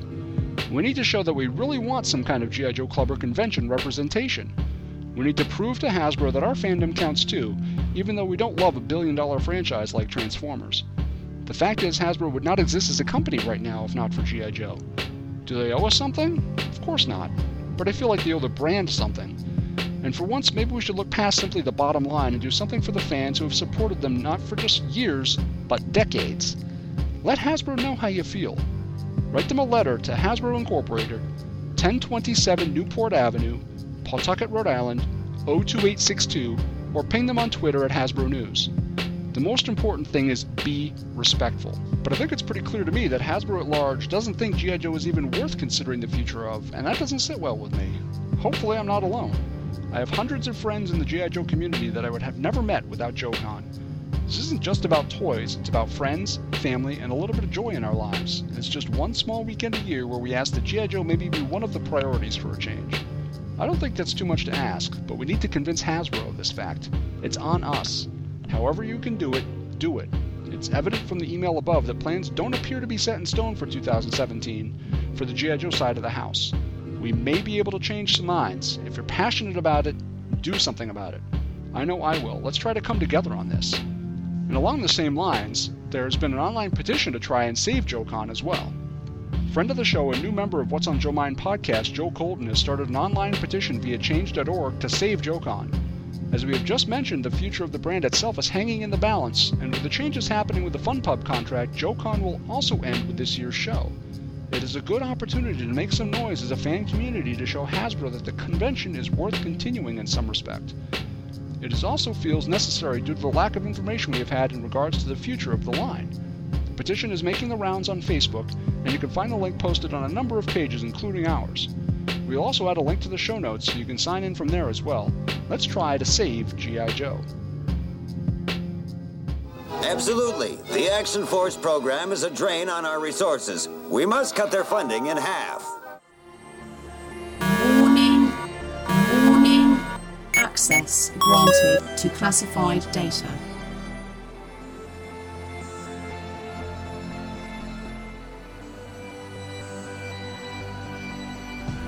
Now, a bit of a special one this time, because in the last episode we looked at the Action Force, the movie, and had a right old laugh as we heard massively awesome redubs of the audio for the UK audience. Now, in early 1986, Hasbro Direct released a mail-order Sergeant Slaughter figure and immortalised him as a member of the G.I. Joe team. The famous wrestler also voiced his own character in the cartoons, filmed promotional TV spots and intros for some of the cartoons, and served as the spokesman for the G.I. Joe adverts from 1987 to 1990. So we have, in the States, Sarge coming out, not as a gay. Following that, the Sarge got another run in the toys as he was released with his Triple T tank in 1986. Meanwhile, in the UK, or 2 years later, we got the character as a figure with the Triple T tank in 1988.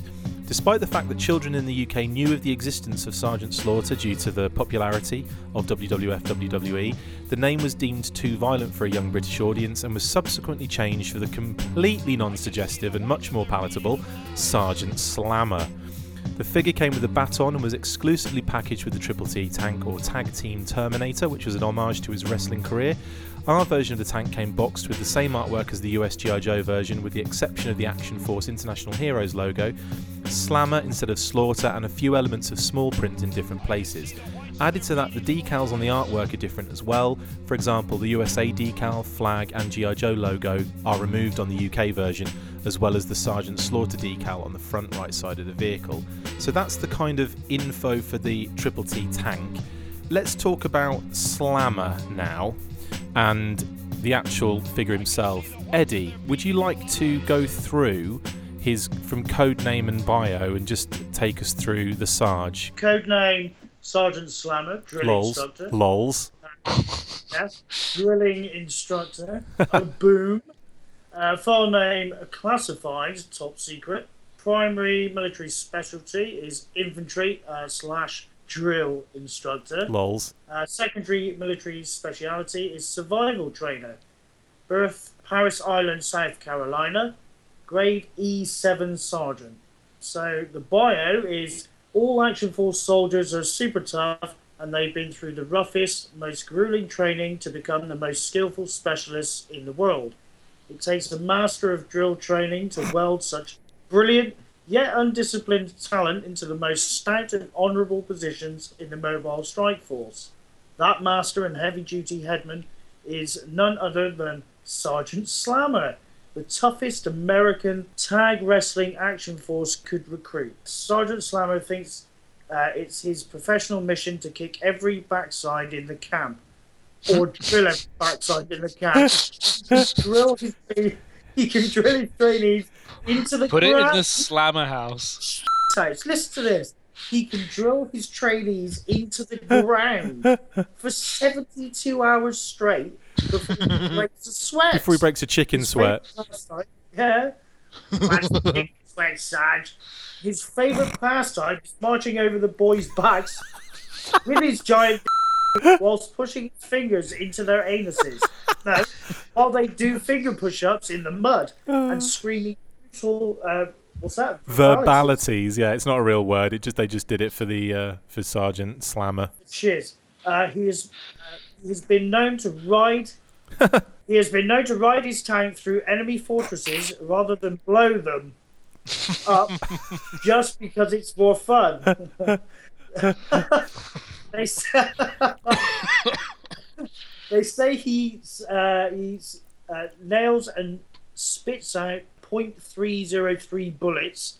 They say he cleans his teeth with barbed wire, brushes his hair with a rat tail file, shaves with a blow lamp. Everything and everywhere is a battlefield to Sergeant Slammer. That's amazing, isn't it? Isn't that one of the best cards ever written for anything ever? I really get the feeling they wrote that with a lot of sexual innuendo. Yeah. What makes you say that? Boys' backs, drills, finger push-ups. He drills them into the ground. It was hilarious. But okay, so the Sarge. Did you guys have this as a kid? No, I didn't, if I'm honest. Sad. I only became aware of him from the first time I watched the Action Force cartoon. Yeah. So I can't remember which one. It may have been the movie. Yeah. And that was the first exposure I had to him. Nice. Dave? Very similar story. First exposure to him was... Well, actually, I think I caught up on him in the comics first, where he was like the sort of secondary strip in the weekly comic from Marvel. But I then got Action Force movie for Christmas, and he was in that.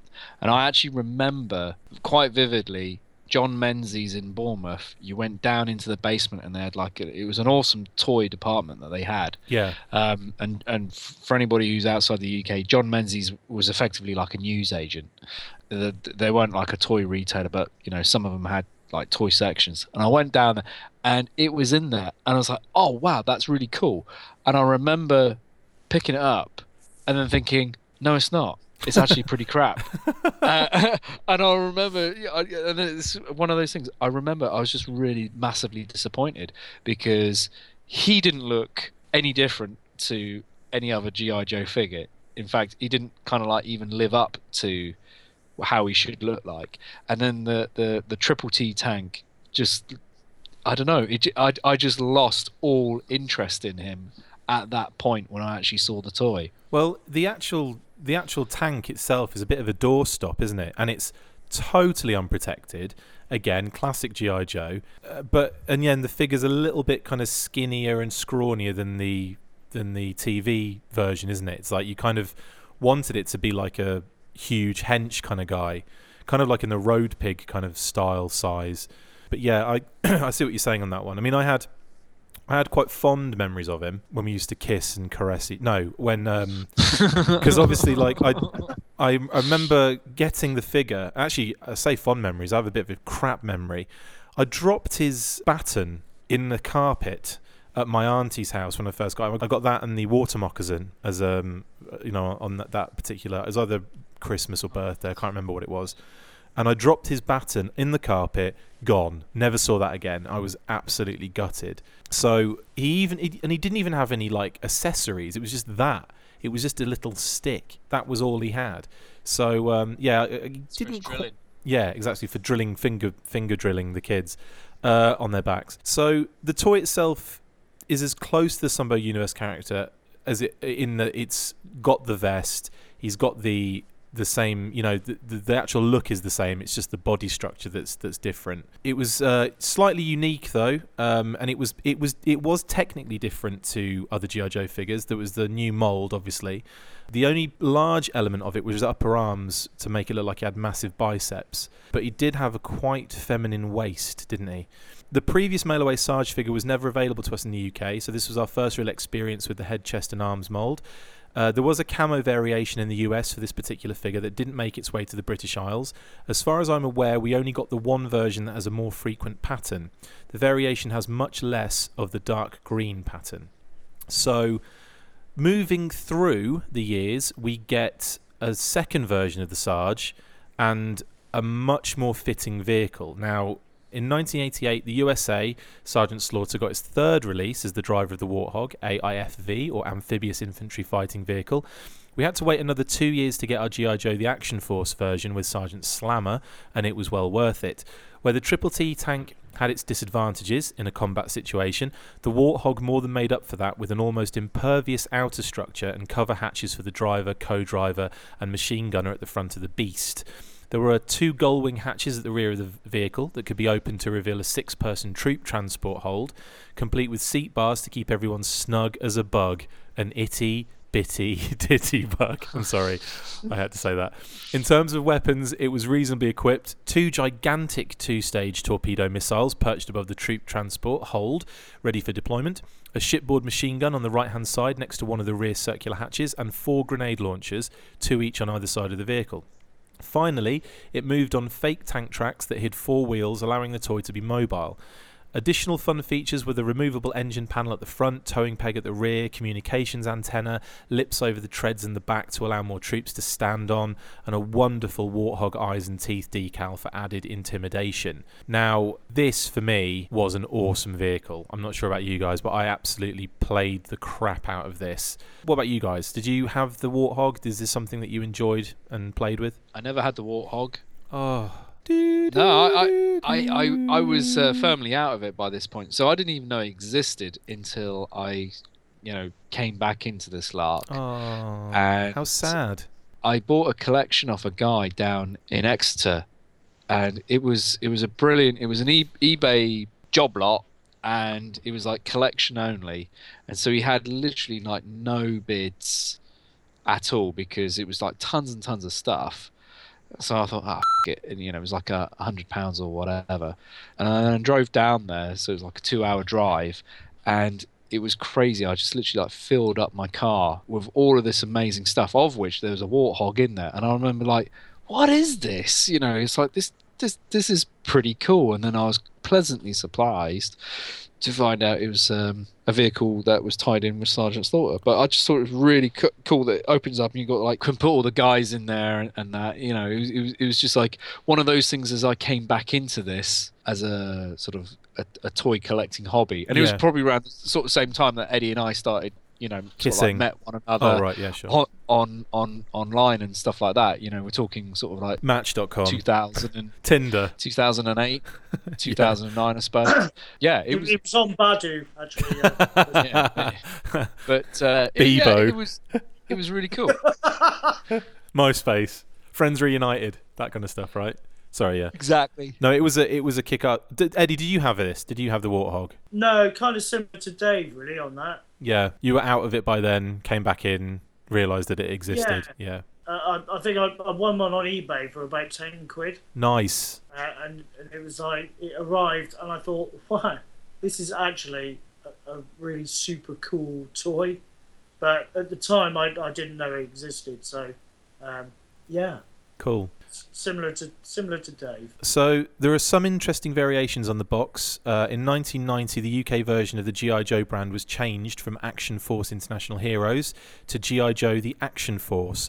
This was an attempt to integrate the G.I. Joe branding into the UK. This transition was highlighted in a mini-comic that came with the 1990 release UK figures, which I still haven't been able to find any evidence of. I feel like I've dreamt this, but I'm pretty sure this happened. No, because we've talked about it. I know, but I'm sure that I can't find it anywhere online, and obviously the ones that I have are in storage in the UK, so I can't actually get to any. Have you got any at hand? I will find it for you. Thanks. Dig it out and take a picture, because we can put that in the show notes. I'm pretty sure I hadn't dreamt it, but it just felt like I couldn't find anything online about it. So I'll tell you why. Because it's not like an actual story; it's more like an advert. Because it's about 2 pages long. Oh yeah, it's really short. Totally. But I remember them in like a valley or like a ravine, like like a whole, like literally the entire force. And they're in like a boardroom talking about it, as discussing what they should change, like the fact they should kind of be bringing all of the different countries together and all this kind of stuff. That's my vague recollection of it. But like I said, if you can take a picture of it, Dave, I'll we'll put that in the show notes. So on the Warthog box, we see this new logo and tagline used, and we see that the AIF-V, or Amphibious Infantry Fighting Vehicle, has been removed altogether. The UK version simply says Warthog in a white font as opposed to the yellow used on the US box. The box art and decals on the box art stay the same because G.I. Joe is now in the main title. There are a few small print differences, as you can imagine, but another significant difference is the way Sergeant Slammer/Slaughter is depicted to the right of the box. On the US version, there is a window that shows the actual figure, and on the UK version, it is a fake window that shows an image of the action figure. Also, Sergeant Slammer is written in a large, bold font on the UK version, with the US opting for a smaller and longer explanation of includes Warthog driver Sergeant Slaughter with swivel arm battle grip, lols, with finger push-up up your battle grip. Both boxes show the Sarge driving, hardball in the co-driver spot, repeater in the gunner position, and spearhead, hit and run, and Lightfoot exiting the craft via the rear door. So we'll put those pictures up on the show notes as well, so you can actually have a look at them. This particular vehicle was one of my favourites as a kid. The play value was immense. It looked incredible. At that point in time, we'd only seen a handful of vehicles that transported troops. It wasn't the main function of the vehicle, really, but it was an option that was there as a beach landing style assault craft. We'd had the APC, the ATC already. A year before the Warthog was released in the UK, there was a Night Scrambler in the US. That was the Night Force version of the APC.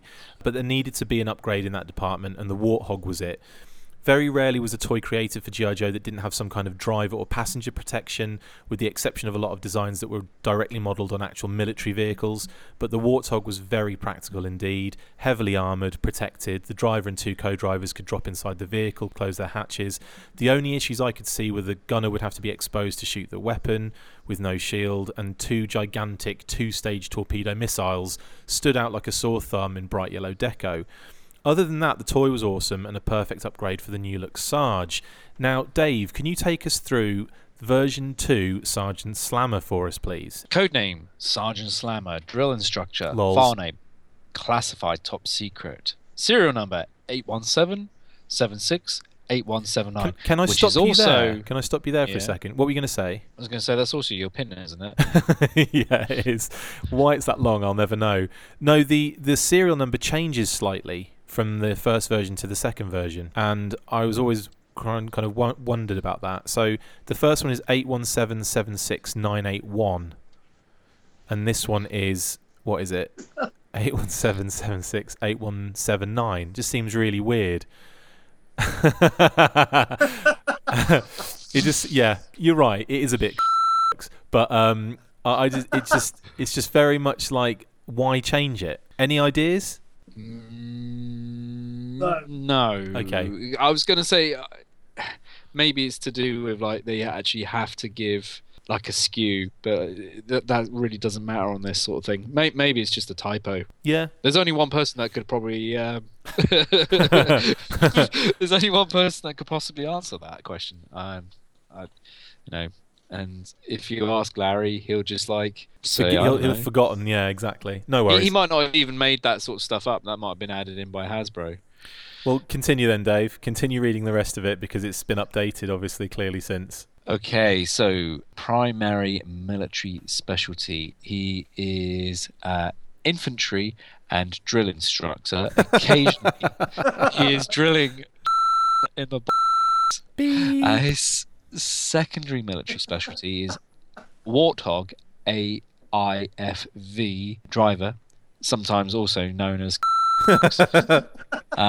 Place of birth, he's still from Paris Island, South Carolina. Grade E7 Sergeant. Bio. There are differences in this one slightly. Sergeant Slammer's the only drill instructor with full authorization to drive the new amphibious assault machine, the Warthog AIFV. Though all G.I. Joe personnel are capable of driving the vehicle, only the Sarge knows to beat on it and get the most out of it. That's why he's the head DI, because he knows exactly how to break in something new. Sergeant Slammer thinks it's his personal mission to kick the butt of every boot in Pendleton. Random. This guy can drill his trainees into the ground for 72 hours straight before he breaks a sweat. His favourite pastime is marching over the boys' backs while they do finger push-ups in the mud and spewing out brutal verbalities. Spewing out Jim Butell verbalities. New Jersey.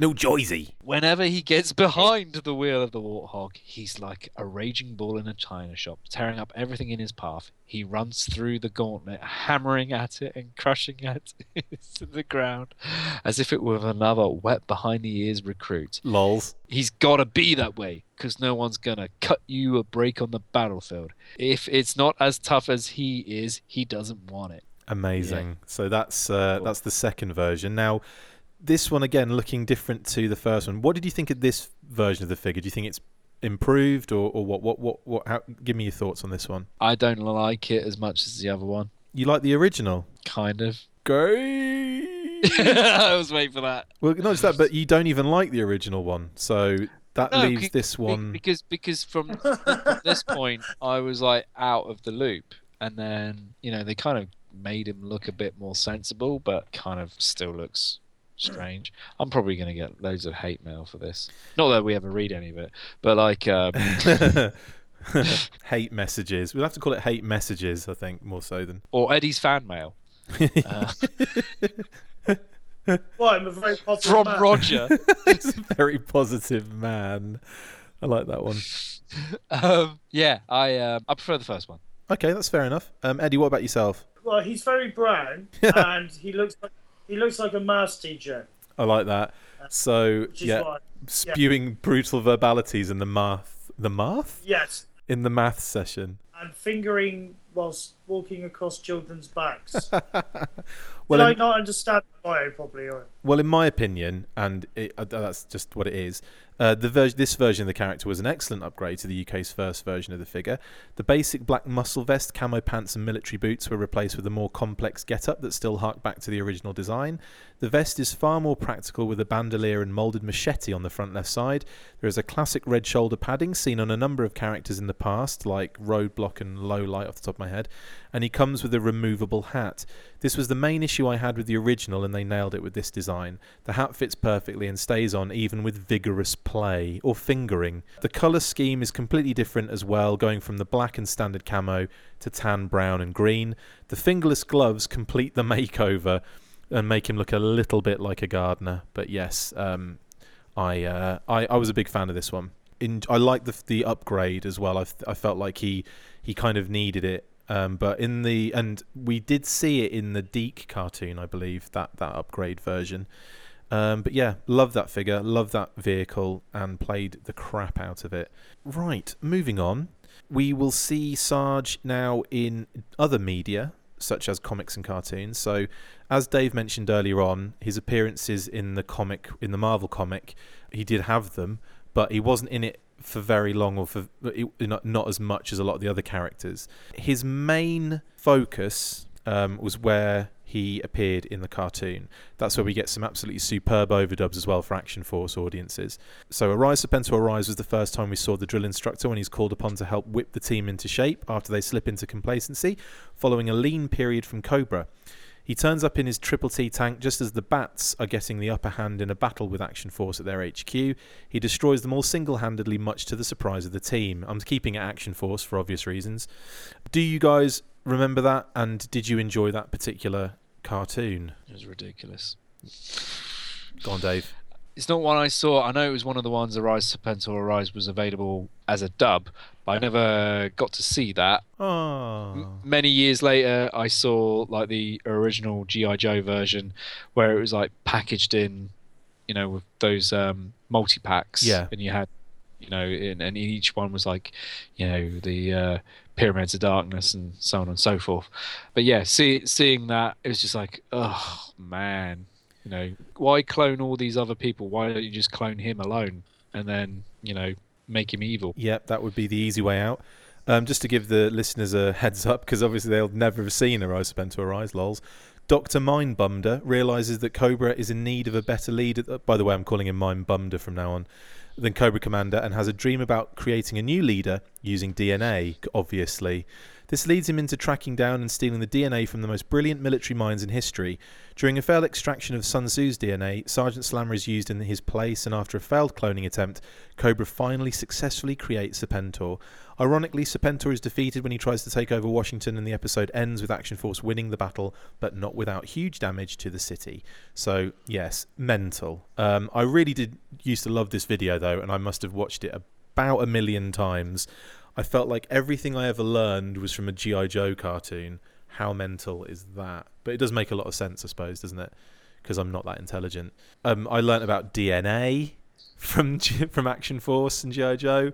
I learnt about what else? I learnt cloning. I learnt about that's about it actually. That Beachhead sits in a tomb.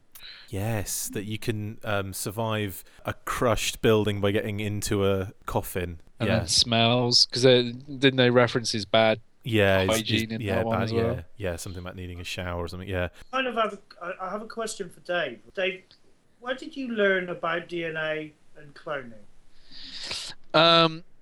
Well, considering I've always existed, they effectively take my essence out of one and put it into another. It was actually one of my sister's science books. Now this sounds much worse than it is. Yep. But she had like this book that was or like biology, and I was fascinated. I'd always like show my mates. Is it The Joy of Sex? Like this picture in it where there was like a two-headed snake, and it was all about it was like a mutant snake, and it was like a black and white picture, but in there it was then talking about cloning Dolly the sheep and stuff like that. So at an early age I understood not like the science behind it, but I got what it was, if that makes sense. Yeah. It wasn't like at school, it was actually through, because I'm the youngest of three, it was one of my sister's biology books, but principally because it had this picture of a two-headed snake, which I thought was like the coolest thing ever, that you then sort of like kind of through that read some of the other bits and learned a little bit. Cool. I literally just learnt about it in G.I. Joe. That was it. I just got all my teaching from the G.I. Joe cartoons. Probably from reading a book called Brave New World by Aldous Huxley. Nice. Yeah. And then Blade Runner. Yeah, that played a part in it, actually. So I would suggest that Chris's education for someone who's a teacher is potentially damaging. Oh yeah, that I must admit I have learnt about DNA since then also, but that formed the basis. DNA. That formed the basis of it. But Chris, your DNA knowledge, as we all know, has simply come from when the police have had to take it from. I've spread my DNA around a lot, I'll have you know. Doing it now. Yes. Your duvet covers are covered in your DNA. I could clone myself from one of my duvet covers. like a team of Chris Bats. Anywho, so that appearance of the Sarge morphs into the G.I. Joe the movie in the US in 1987 and Action Force the movie in the UK in 1988. So the UK version has some of the most hilarious overdubs in animation history. If you want to hear them, listen to our Action Force the movie special DVD commentary episode for some major lols. Everybody knows the movie, so we won't get into this. We'll just say the Sarge gets a lot of screen time and is pivotal in the plot. Yeah, so and plus we have just done this episode, so if you are interested, just go and listen to that. It's only another 12 hours of your life, right? It's only another couple of hours of your life. Okay, so that is the Sarge in a nutshell as a figure, character in other media and so on and so forth. Let's move on to boss fight builds where Erik has got a pretty cool build to show us.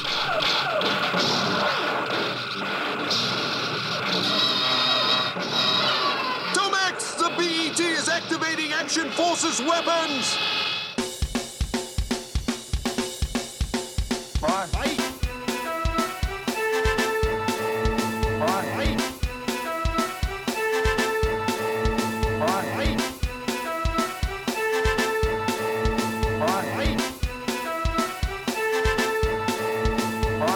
So now that you know, the boss has decided to bring you in with us into our own little club. Boss Fight Builds is a brand new segment with modern era figures that are on the agenda. Custom kit bashing without the need for cash and painted on heads to remove vintage tashes. So join Eric, Dave, Andrew and Katrina as they explain how they made Cesspool meaner, or how to create the SAS squad leader, or any of the Action Force characters in the era. So make a cup of tea, sit back and relax while Boss Fight applies the decals and paint apps. Switch around legs, crotches, arms and heads, helmets, guns, knives, accessories and backpacks. This is the mission should you accept or not, no matter the weather, whether it's cold or hot. So remember, if you customize or just enjoy the spot, it pays to know The boss really likes you a lot. Fight! Boss, Fight! boss, Fight! boss, Fight! boss. Fight!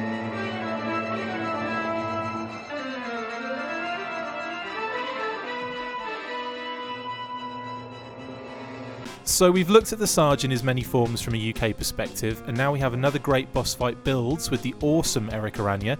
Erik has kindly knocked up a pretty incredible version of the Sarge in his Warthog driver getup. Firstly, Erik, how are you, mate? How's things? Things are good. We're still clipping through shipments for the Kickstarter folk, and we should have the rest of the product very soon, and which means we will, right around the time we're finishing getting orders out for the first half of the shipping, we will get the second half of the figures, and we will commence to start all over again. Yay! And then Chad can get his figure finally. Who? Oh, I'm leaving that in. I'm so leaving that in. I'm so leaving that in. Sorry, I've lost it already. Okay, that's great. I've got my Hacks figures. So, Erik, take us through your slammer.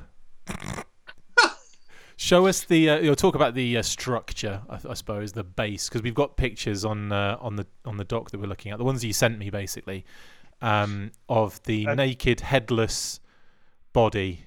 Chris, I have a question. I have a question for you before we continue. Okay. You've managed to say several words like slammer and things like that, and you've managed to make it sound like you're in a porno. How have you managed to achieve that? Because I'm very good at this job. Right, okay. Carry on. Yeah, so take us through your slammer. Bow, chicka, bow, wow. I'll tell you, I originally started with a completely different build than where I ended up. Yeah. What was it, an 18 van? No. That would be a completely different build, though. Eddie's spot on. I had a... Was it a semi-detached in Liverpool? Did you start with that? Eric's been working on his portfolio.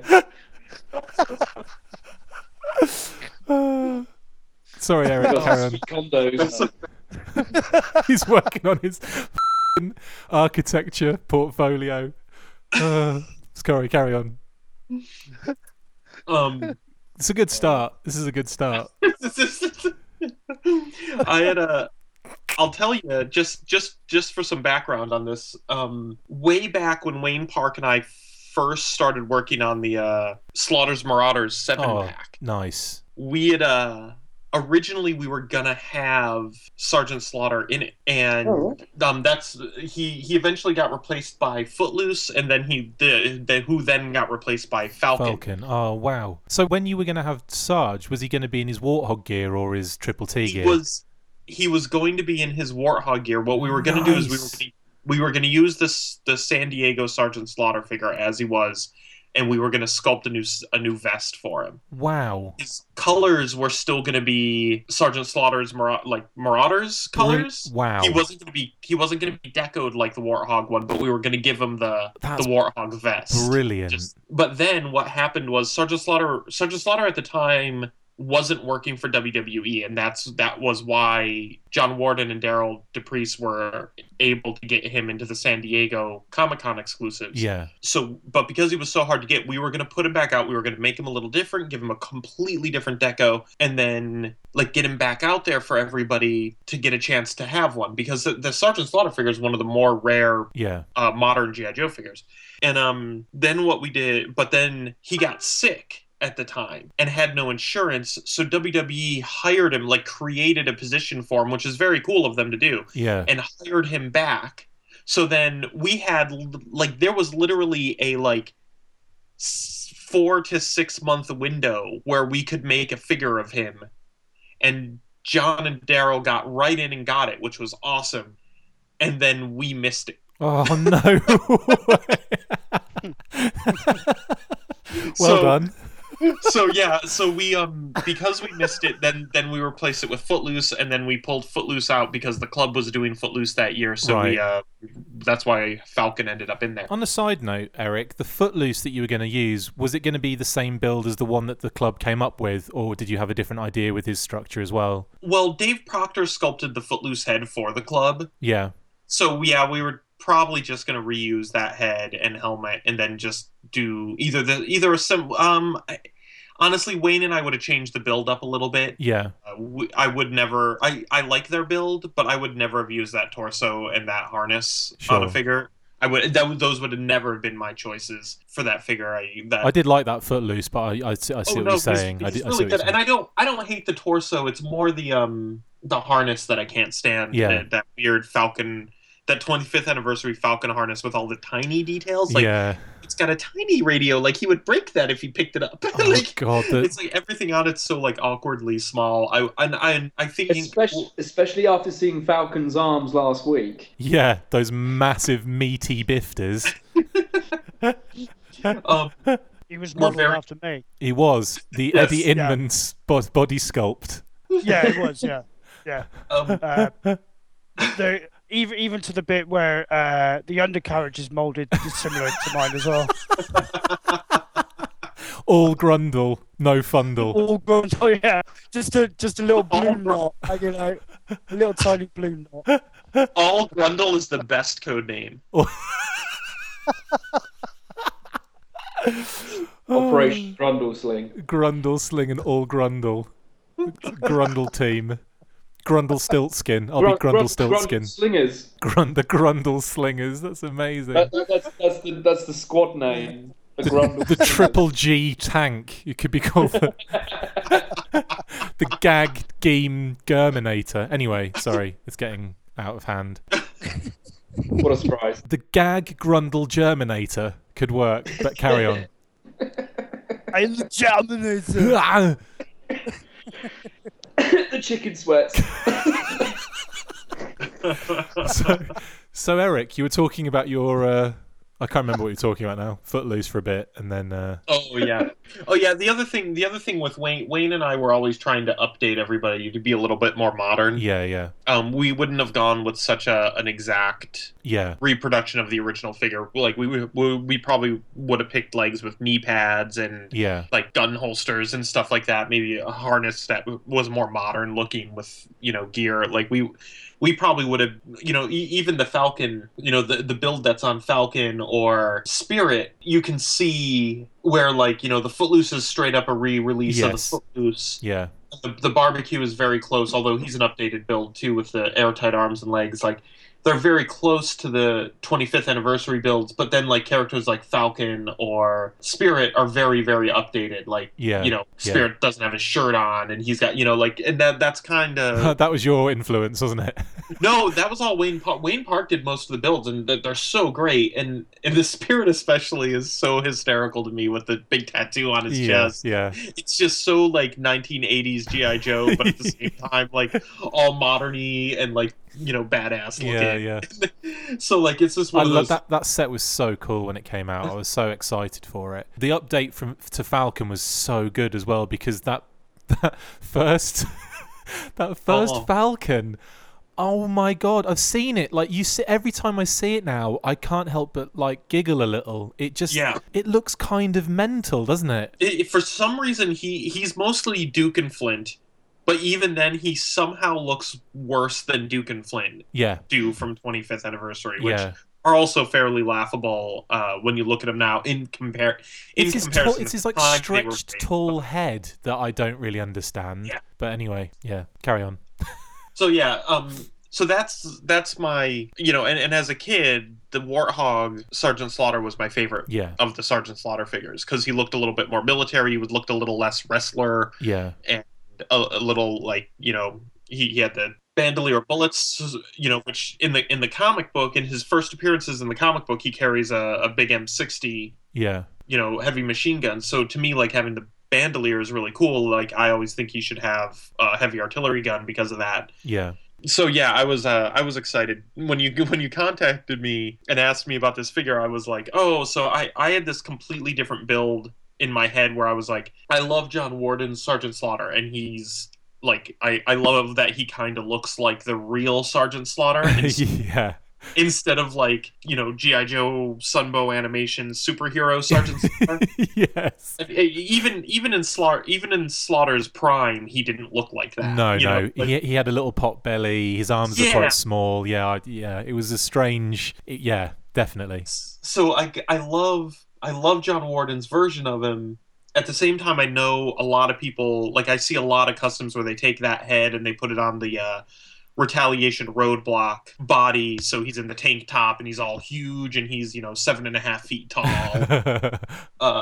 You know, and so I was thinking about, originally I was going to put him on a rock torso with I was going to seriously alter Resolute Roadblock vest to have like a knife on it and the big red like shoulder pad, and I was going to give him like you know, so he was going to be that massive Roadblock body with the giant arms and stuff. But then the more I looked at it, I was like, well, the San Diego Comic-Con version, you know, it really isn't that much taller than any of the other figures. He's kind of, you know, he's a little shorter and he's not that massive body. So I started looking around, and I still wanted to make him more fit and more, like ripped. You know, more ripped, but I didn't want to make him like 7 feet tall. I wanted to, you know. So then I started looking around, and I was like, well, there's two vests that exist that really, really work for him, and one of them is lowlights, and the other one is cross countries. Well, the cross country vest isn't common. You know, that's a hard one to get, to just take part in paint. Like, you buy a $90 figure just to paint it up, just to cut it. So I was like, okay, well, I have, you know, everyone has stacks of lowlights now that he was in the 2-pack last year. But like, so I took a lowlight and I was trying to figure out what arms to use, and I just couldn't find great big cut, like kind of wrestler arms in the Joe line. There's some great bear arms like on the Jungle Duke and stuff, but he's not all ripped and huge. So then I started looking. I had a pile of Hax figures on my desk. Nice. And I started looking at the Hax figures, and I was like, you know, the skin tone is almost spot on. I think this is what I want to use. It's almost impossible without serious amounts of work to put Hax arms on a G.I. Joe torso. Good. So it's far easier to put Joe parts on a Hax torso. Right. So I was like, well, what if I use the whole torso from crotch to neck and the arms? So I originally had it put together because I used the POC Dusty legs. Right. Because I wanted the big knee pads, and I still wanted something. I didn't want something with straps and everything because the original figure didn't have it. Right. I originally had him with the vest on him, the slaughter head, and the POC Dusty legs, but the crotch is just this like smooth underpants crotch from our figures. We don't have pants yet. So it looked like it just looked weird because it was smooth, like almost like he's wearing like a onesie over his khakis. He's like pulling a Michael Jackson. He put his singlet on over his pants instead of under. Erik Arana. Oh. When you say he was pulling a Michael Jackson, you mean he was having sex with children? And monkeys. He was having sex with children monkeys. I'm forever blowing bubbles. Oh, amazing. Knock, knock. Who's there? Little boy blue. Little boy blue who? Michael Jackson. That's brilliant. Oh. Amazing. I'm so glad he's not alive to sue us. I wonder if his estate can still do that. Oh, he has like 17 kids or something, doesn't he? Well, that's what I heard. Yeah, 17 kids, about 17 kids, maybe more. Allegedly, guys. Allegedly. Sorry, carry on, Eric. Shimon. Who's bad? Eric, have you ever seen Bo Selector? No. Oh man, send him a few links. Where you like the occasional weird, quirky British comedy video that I send you guys, I will find a bunch of these, and you will absolutely wet yourself. It is hilarious, Eric. I mean, it's got to be about 15 years old, isn't it? Oh, don't say that. I think it is. My life. Really? Yeah, I reckon so. Simone! Okay, cool. But no, I'll send them to you, Eric. You will kill yourself. Literally. Wow. That doesn't sound fun at all. You'll get the chicken sweats and you'll kill yourself. It's going to be amazing. Anywho, so Slammer. So here's where I got crazy. Is I wasn't happy with the crotch, and so I dug out I dug through my parts and I found a sweater. Sorry, you dug through your parts, had a and then got on with your work. Yep, got you. Well, hey, when you're thinking what's going to relax you most? Yeah, jerking off. In the middle of my I came up with the idea of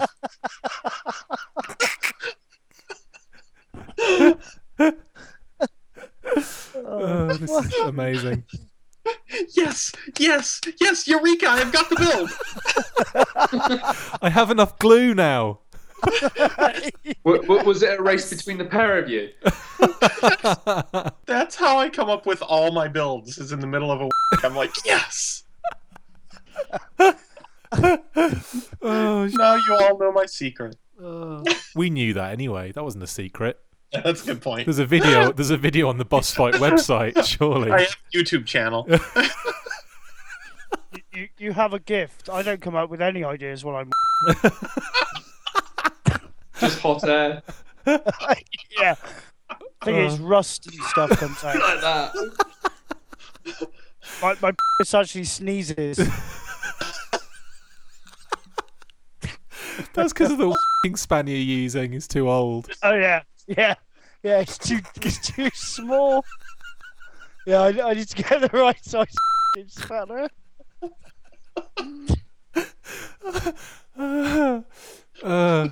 Chris, are you okay? I'm fine. I'm just in the middle of a I do my best work as well, so. Oh my god. I'm crying. There are tears coming down my face. It's tears, I promise you. It's not Eric. It's not. It's sticky white love. Oh my.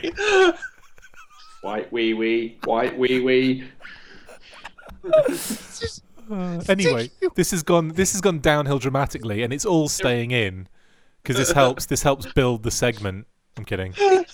This is how you build a brand. This is how you save G.I. Joe. Hashtag. This is how we get sponsors. All our sponsors are gonna be like Ann Summers, Pornhub.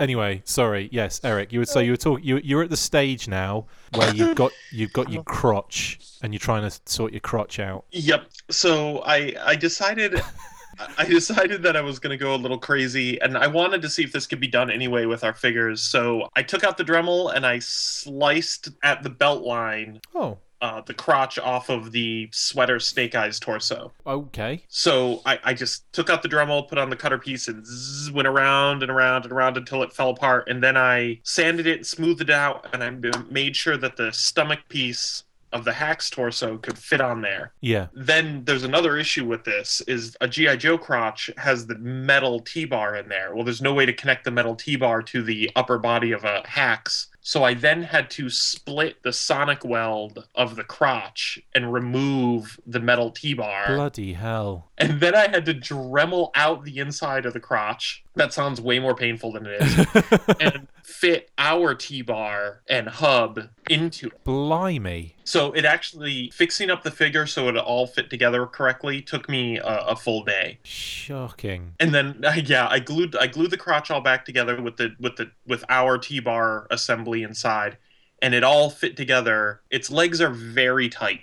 So I recommend, if you're doing this, just use Roadblock's entire body. Just use Roadblock's body and don't do it the way I did it. But no, like for customizers who are listening who want to do this sort of thing, I would suggest like dremeling off maybe 1/10 of an inch more off the waist piece. Right. So that it just gives the hips a little bit more room. But you can still move him at his torso now. You could actually you could still take him apart at the torso if you want to just put like a different torso on him or something like that. Wow. Different Axe torso. You could actually still take his entire top half off and swap it out. Wow. And he's got the sweater.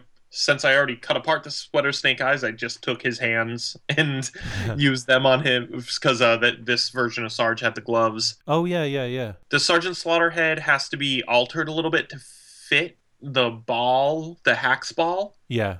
Because it's a little loose on there, but there's a number of different ways to fix that. You could just fill it a little bit with some super glue and move it around until it fits, until the super glue dries, and that usually gives you enough in there. I think it also could be a little bit lower. It's a little more obvious in the photos without the vest on, where his head is sitting a little high on there. I think though with the vest though that disappears instantly, doesn't it? Yeah. The vest kind of makes his lats look taller, his shoulders look bigger. So yeah. I mean, it's Lowlight's vest.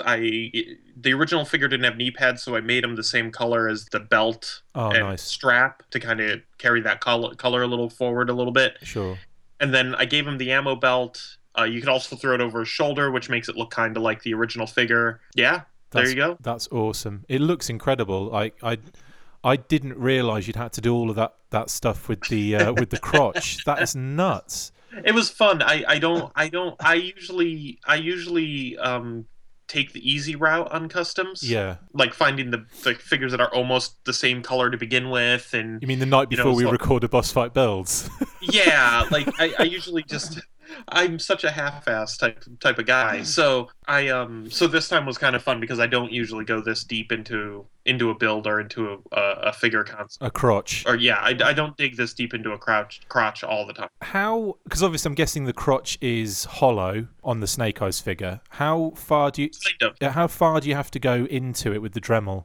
Well, like our assembly, our T-bar isn't just like, it's called a T-bar because it's literally a T. Yeah. It's our T-bar isn't really a T-bar. It's got the bar, the T-bar part, and then it goes up and it's got a circle that our butt screw goes through. Yeah, lols. And then so our T-bar goes around the butt screw and then up and has a cup that the upper torso clips into. Yeah. So that's how our figure has so much movement. Is the way that's engineered is how why our figure is going to have so much movement in the torso.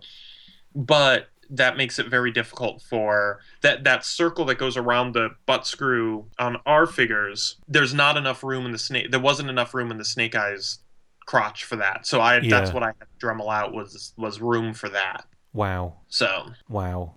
It's amazing. He looks fantastic. Like, he looks really good, and the paint job as well really kind of makes him pop. Like the vest does so much to make that the Warthog Sarge. It's insane. I actually prefer this version than I do the original figures. Yeah. I think it just seems more realistic to me. Yeah, totally. You know what I mean? Yeah. So plaudits, Mr. Arana, that is excellent work. I genuinely love it. You're gonna have to make 3 of these so that so that Dave, Eddie, and myself can have one. It is amazing, and you're going to be making the warthog next, right? There's 3 versions of the warthog out there that are all pretty great, I think. Yeah. I have the I just got from Joe Elvis Rocker the convention warthog. Nice. For my own collection of figures, and because that's like my favorite version of that. Yeah, I had so much fun playing with that warthog when I was a kid. That was one of my favorite vehicles, definitely. It was just so, like, the fact you could house all those troops in the back. Oh yeah. And then you got like 3 people at the front in different, like, you know, like co-pilot, pilot, and gunner. It was just like, this is amazing. Yeah, I loved that. I used to play with a warthog as a kid, but it just wasn't a G.I. Joe toy. It was an actual warthog, wasn't it? It was a warthog, yeah. We used to play ball games. Wrestling. Play with its balls. Yeah, I know. No, ball games, running around in the park. We used to skateboard a lot, and we went skydiving. Once. I'm going to put all these pictures in the show notes. I'm going to have to do a lot of Photoshop, I think, aren't I? Yeah. We also... I'm going to Photoshop you and Norgahide's warthog in, like, that's fine. Every image. Yeah.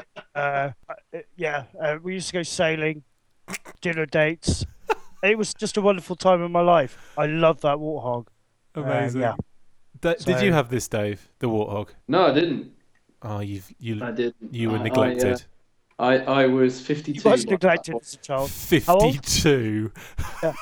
You'd only just finished making A Few Good Men. Dave,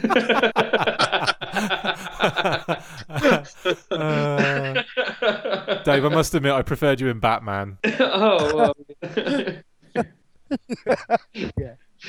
Anywho, Erik, amazing job. He looks fantastic, and thank you again for coming on the show and doing a build and putting the rest of the boss fight crew to shame. No, I'm kidding. Thank you so much. He looks amazing, and the pictures are great. Like, we'll put them in the show notes so people can have a look. And yeah, good luck attempting this one, guys, if you need to Dremel off some crotches, because this is going to take some time to do. But yeah, fantastic work. Thank you for joining us, Erik. Really appreciate it, mate. Thank you for having me. As always, thank you. Right, moving on. Boss Fight Studio are an independent design studio for toys and collectibles. For more information on Boss Fight Studio, you can visit their Facebook page on facebook.com/pages/boss-fight-studio and their Twitter page @Boss Fight Studio. Equally well executed. Duke took the film in my camera, but not in my earrings. We'll soon know everything we need to penetrate the Force's stockade. Hi there, and welcome to a brand new segment called General's Joe and Tell.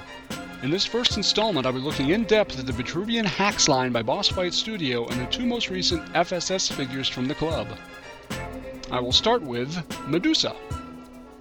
Even though I am good friends with the Boss Fight team and have faith in their ability to design superb figures, I was skeptical as to whether they could actually pull this character off the way they had envisioned her. I can honestly say that they have not only met, but surpassed my expectations completely. Let's start with the character. Medusa is a well-known and heavily replicated individual that has been seen in a number of designs and incarnations in mythology and media. The Boss Fight team have taken some inspiration from a number of sources, and yet somehow come up with the style all their own. You can clearly see the Ray Harryhausen style in the body and hair, but the head sculpt is far more attractive. So let's look at the sculpt. Fred Axon did a fantastic job of sculpting the head and the insane snake hair. The movement of the snakes is captured perfectly and almost seems to be moving as you look at her.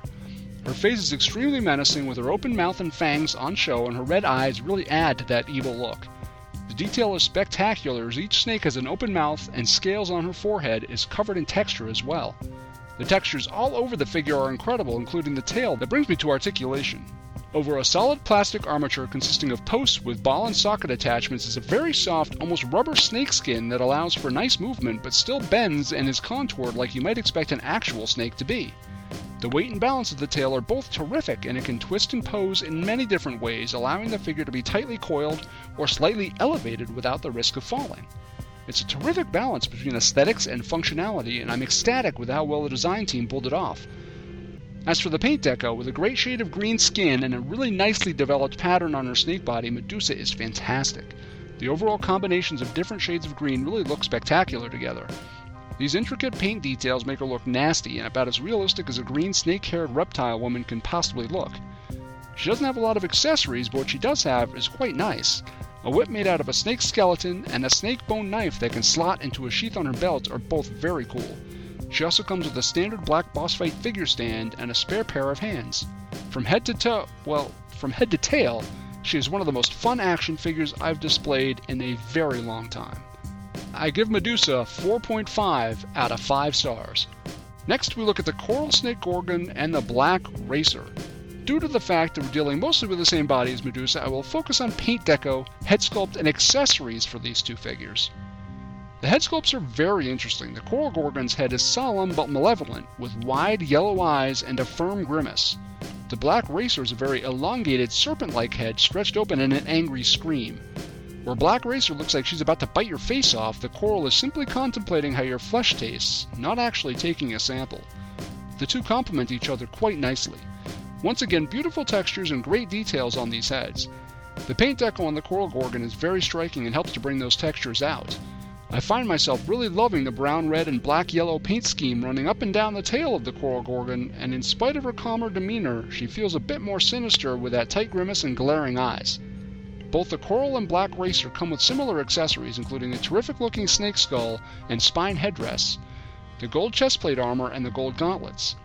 However, while the Black Racer comes with a sword, shield, and sheath, the Coral Gorgon only comes with the sword and the shield. It seems as if the reward for less paint applications on the Black Racer is the inclusion of its place to slide her sword. The sword is firm plastic, and the shield is a great way to attach to the arm, just as it does with the other figures here. A thick plastic clasp can be unfolded behind the shield and then closed around the arm, and it holds pretty tight. On the female figures, you can also wedge their fingers into the handle for that extra attachment. With just a hint of variety, the Black Racer and Coral Gorgon both look great individually, but are also fantastic complements to each other, each one with a nice look and feature set that the other doesn't have. The snake body continues to blow me away, even after 3 different figures, and I absolutely cannot wait to get my hands on more of these things. Pure beauty. I give the Coral Gorgon 4.1 out of 5 stars, and Black Racer 4.2 out of 5. Next, we look at the Spartan Warrior. Under the covers, the base figure is a picture-perfect example of what happens when you combine incredible sculpting, intuitive design, and great construction all into a single figure. The musculature of the Spartan Warrior is tightly designed and nearly seamless, yet retains an incredible amount of articulation, more than I've seen in almost any other 4-inch action figure ever. Even without armor, just posing and playing with a plain Spartan figure has been a blast, making small adjustments to waist rotation, torso posing, etc. The head sculpt is a standard male with beard, and with future blanks I look forward to swapping the heads out to get a wide range of different warriors to create a diverse army. Paint apps here are pretty straightforward with the base flesh color, brown shorts, and nicely detailed sandals. Interesting to note is that while the feet do not contain rocker ankles, just a swivel and tilt.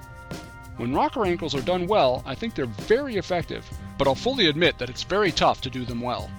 On top of the figure, we have a great piece of chest armor with decorative tail, adding some beef and protection to the Spartan underneath. The polished metal paint apps look great, and the armor fits exceptionally snugly, so it doesn't end up restricting range of motion much at all, even when on. Spartan Warrior also comes with a helmet, spear, 2 swords, and a single sheath, fully equipped and ready for battle. The spear and 2 swords are rigid plastic, and he can hold all of his weapons really nicely in either set of hands. The helmet is a bit different than the other 2 Spartan figures in this wave, with a braided tail that comes off the end and the headdress on top. I really like that he comes with a pair of swords. That adds a neat element to the figure and keeps him apart from the others. Another solid win for boss fight, and even though I prefer the snake bodies due to the originality of the build, he is still a great figure with a base body that can be used for so many other amazing characters. 4 out of 5 stars. The Cursed Spartan and Talos, the Bronze Warrior. Effectively, these figures are direct reprints of the Spartan Warrior, and therefore I can't have that much to talk about in terms of articulation, accessories, and so on. Surprisingly, the paintwork is so good that I was amazed they could replicate the look of stone and bronze so well. The bronze on Talos is sensational. As I was taking pictures of these figures, I was messing with the sharpness settings, and it's incredible just how metallic Talos looks in these images, simply from a perfectly executed paint scheme. The stone texture on the Cursed Spartan is executed so well that I had to touch the figure just to check. I did find that the figure's paint was a little tacky out of the box, but this is easily rectified with a hairdryer or just by leaving the figure out on display for a short period. Talos has a bearded head, not the bald head of the Cursed Spartan, and he looks old and grizzled, which is a pretty cool look. I believe the head he sports is the same one that will be used with the upcoming Leonidas. My only issue with these Spartans is that they only come with one head. It would have been neat if they could have all used the same heads, so you could have had a figure be a stone or bronze version of an existing Spartan warrior. A very minor complaint in the grand scheme of things, though. Talos' armor isn't the same smooth armor as the other figures, but instead a more chainmail look, and I really love the texture mixed with the layers of metallic paint. It has a raised hook in the back of the vest too, I imagine to hold the spear, at least that's what I have it doing. If you told me I'd be in love with two figures that were painted to look like immovable artwork, I would have said you were crazy. But the variations in paint scheme with both figures truly inject new life into the Spartan base figure, and I find myself truly enjoying the way they both look. I give the Cursed Spartan 3.6 out of 5 stars, and Talos 4 out of 5 stars. Figure subscription service Law & Order. I was very happy to get new G.I. Joe figures in hand considering the current situation, or indeed lack of one, related to the brand and its future. Even though the euphoria of that feeling could bias the review, these G.I. Joe Collectors Club FSS figures are actually both very good. Law & Order consists almost entirely of the 30th anniversary Renegades build of the same character, the only difference being the 25th anniversary Wild Bill vest, which better replicates the original figure's design and deco. The paint scheme returns to the blue vest, red shirt, green pants, and white helmet, and it takes you back instantly to 1987 with the Rawhides and the roster of Joes in that year's wave of figures. Order keeps his update with the black vest and leash that is permanently attached.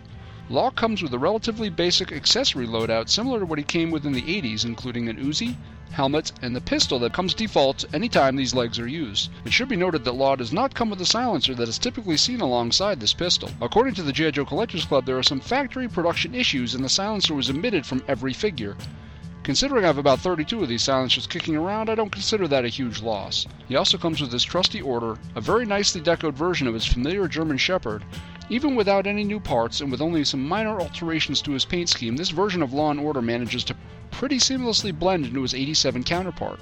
It's remarkable what a new vest and some minor paint color changes will do to make a modern, more tactical figure and change it effectively into a more accurate vintage representation. Modern parts do wonders for sculpt and articulation. This is a pretty decent update. I give Law & Order 3.4 out of 5 stars. Next is the FSS 4.0 Nunchuck.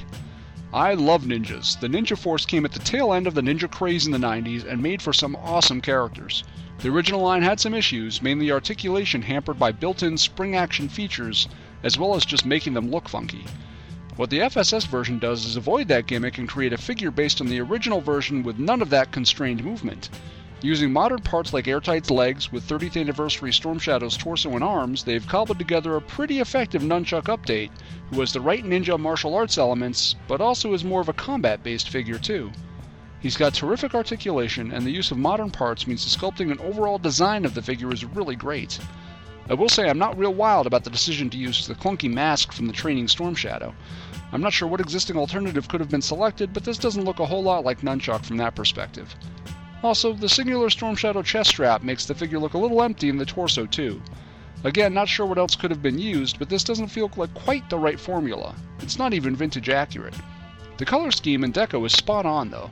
The club uses a slightly muted version of the original green, but you can clearly see who the figure is. As one might suspect, Nunchuck comes with nunchucks, as well as a pair of swords, sais, and the dart that Storm Shadow came with. He has the sheath on the back from the Storm Shadow strap, and that about covers it. Pretty straightforward accessories that work fine, though part of me would have loved for him to come with a crazy scimitar-looking thing like the original figure did. Simply from the new parts and modern construction, I consider this figure a win, even though there are some cosmetic changes I would have recommended. The head and web gear are two changes that could have made a big difference, but even as it stands, I'm excited about a Ninja Force update, and Nunchuck is a cool addition to the FSS. Now I need me some Dojo, Snake Eyes, and Scarlet at the very least. Nunchuck gets 3.9 out of 5 stars. Full Force! So, what we got in. Eddie, do you want to go first? Yeah, sure. To be fair, I haven't managed to get a lot in. As we discussed earlier, I'm sort of downsizing to a degree. Yeah. But I did get the Eagle comic with the Sapper exclusive. Cool. Yeah. Very cool.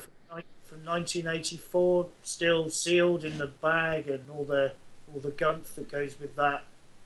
That's one of the last things that I haven't got. So that's awesome. Yeah, there isn't a great deal left now. I don't think I think there's two things if I was going to go for everything. Cool. And one of those is the bags Commando. I haven't got one of those. Yeah. Yeah, and the one box vehicle, the Z-Force G. Neat. So nearly there, nearly finished. I'm so close. It is ridiculous how close I am. Lolcats. Nice. And Dave, what have you been getting in recently? Small children. Making them do finger push-ups while you finger their back, or whatever it was. I can't remember. Finger I know. I don't know what that means. It would have been funny to say shit on their back. Yeah. And shit on their back. Go on. Well, since we last recorded for a proper episode, I've actually turned 40. So Happy birthday to you.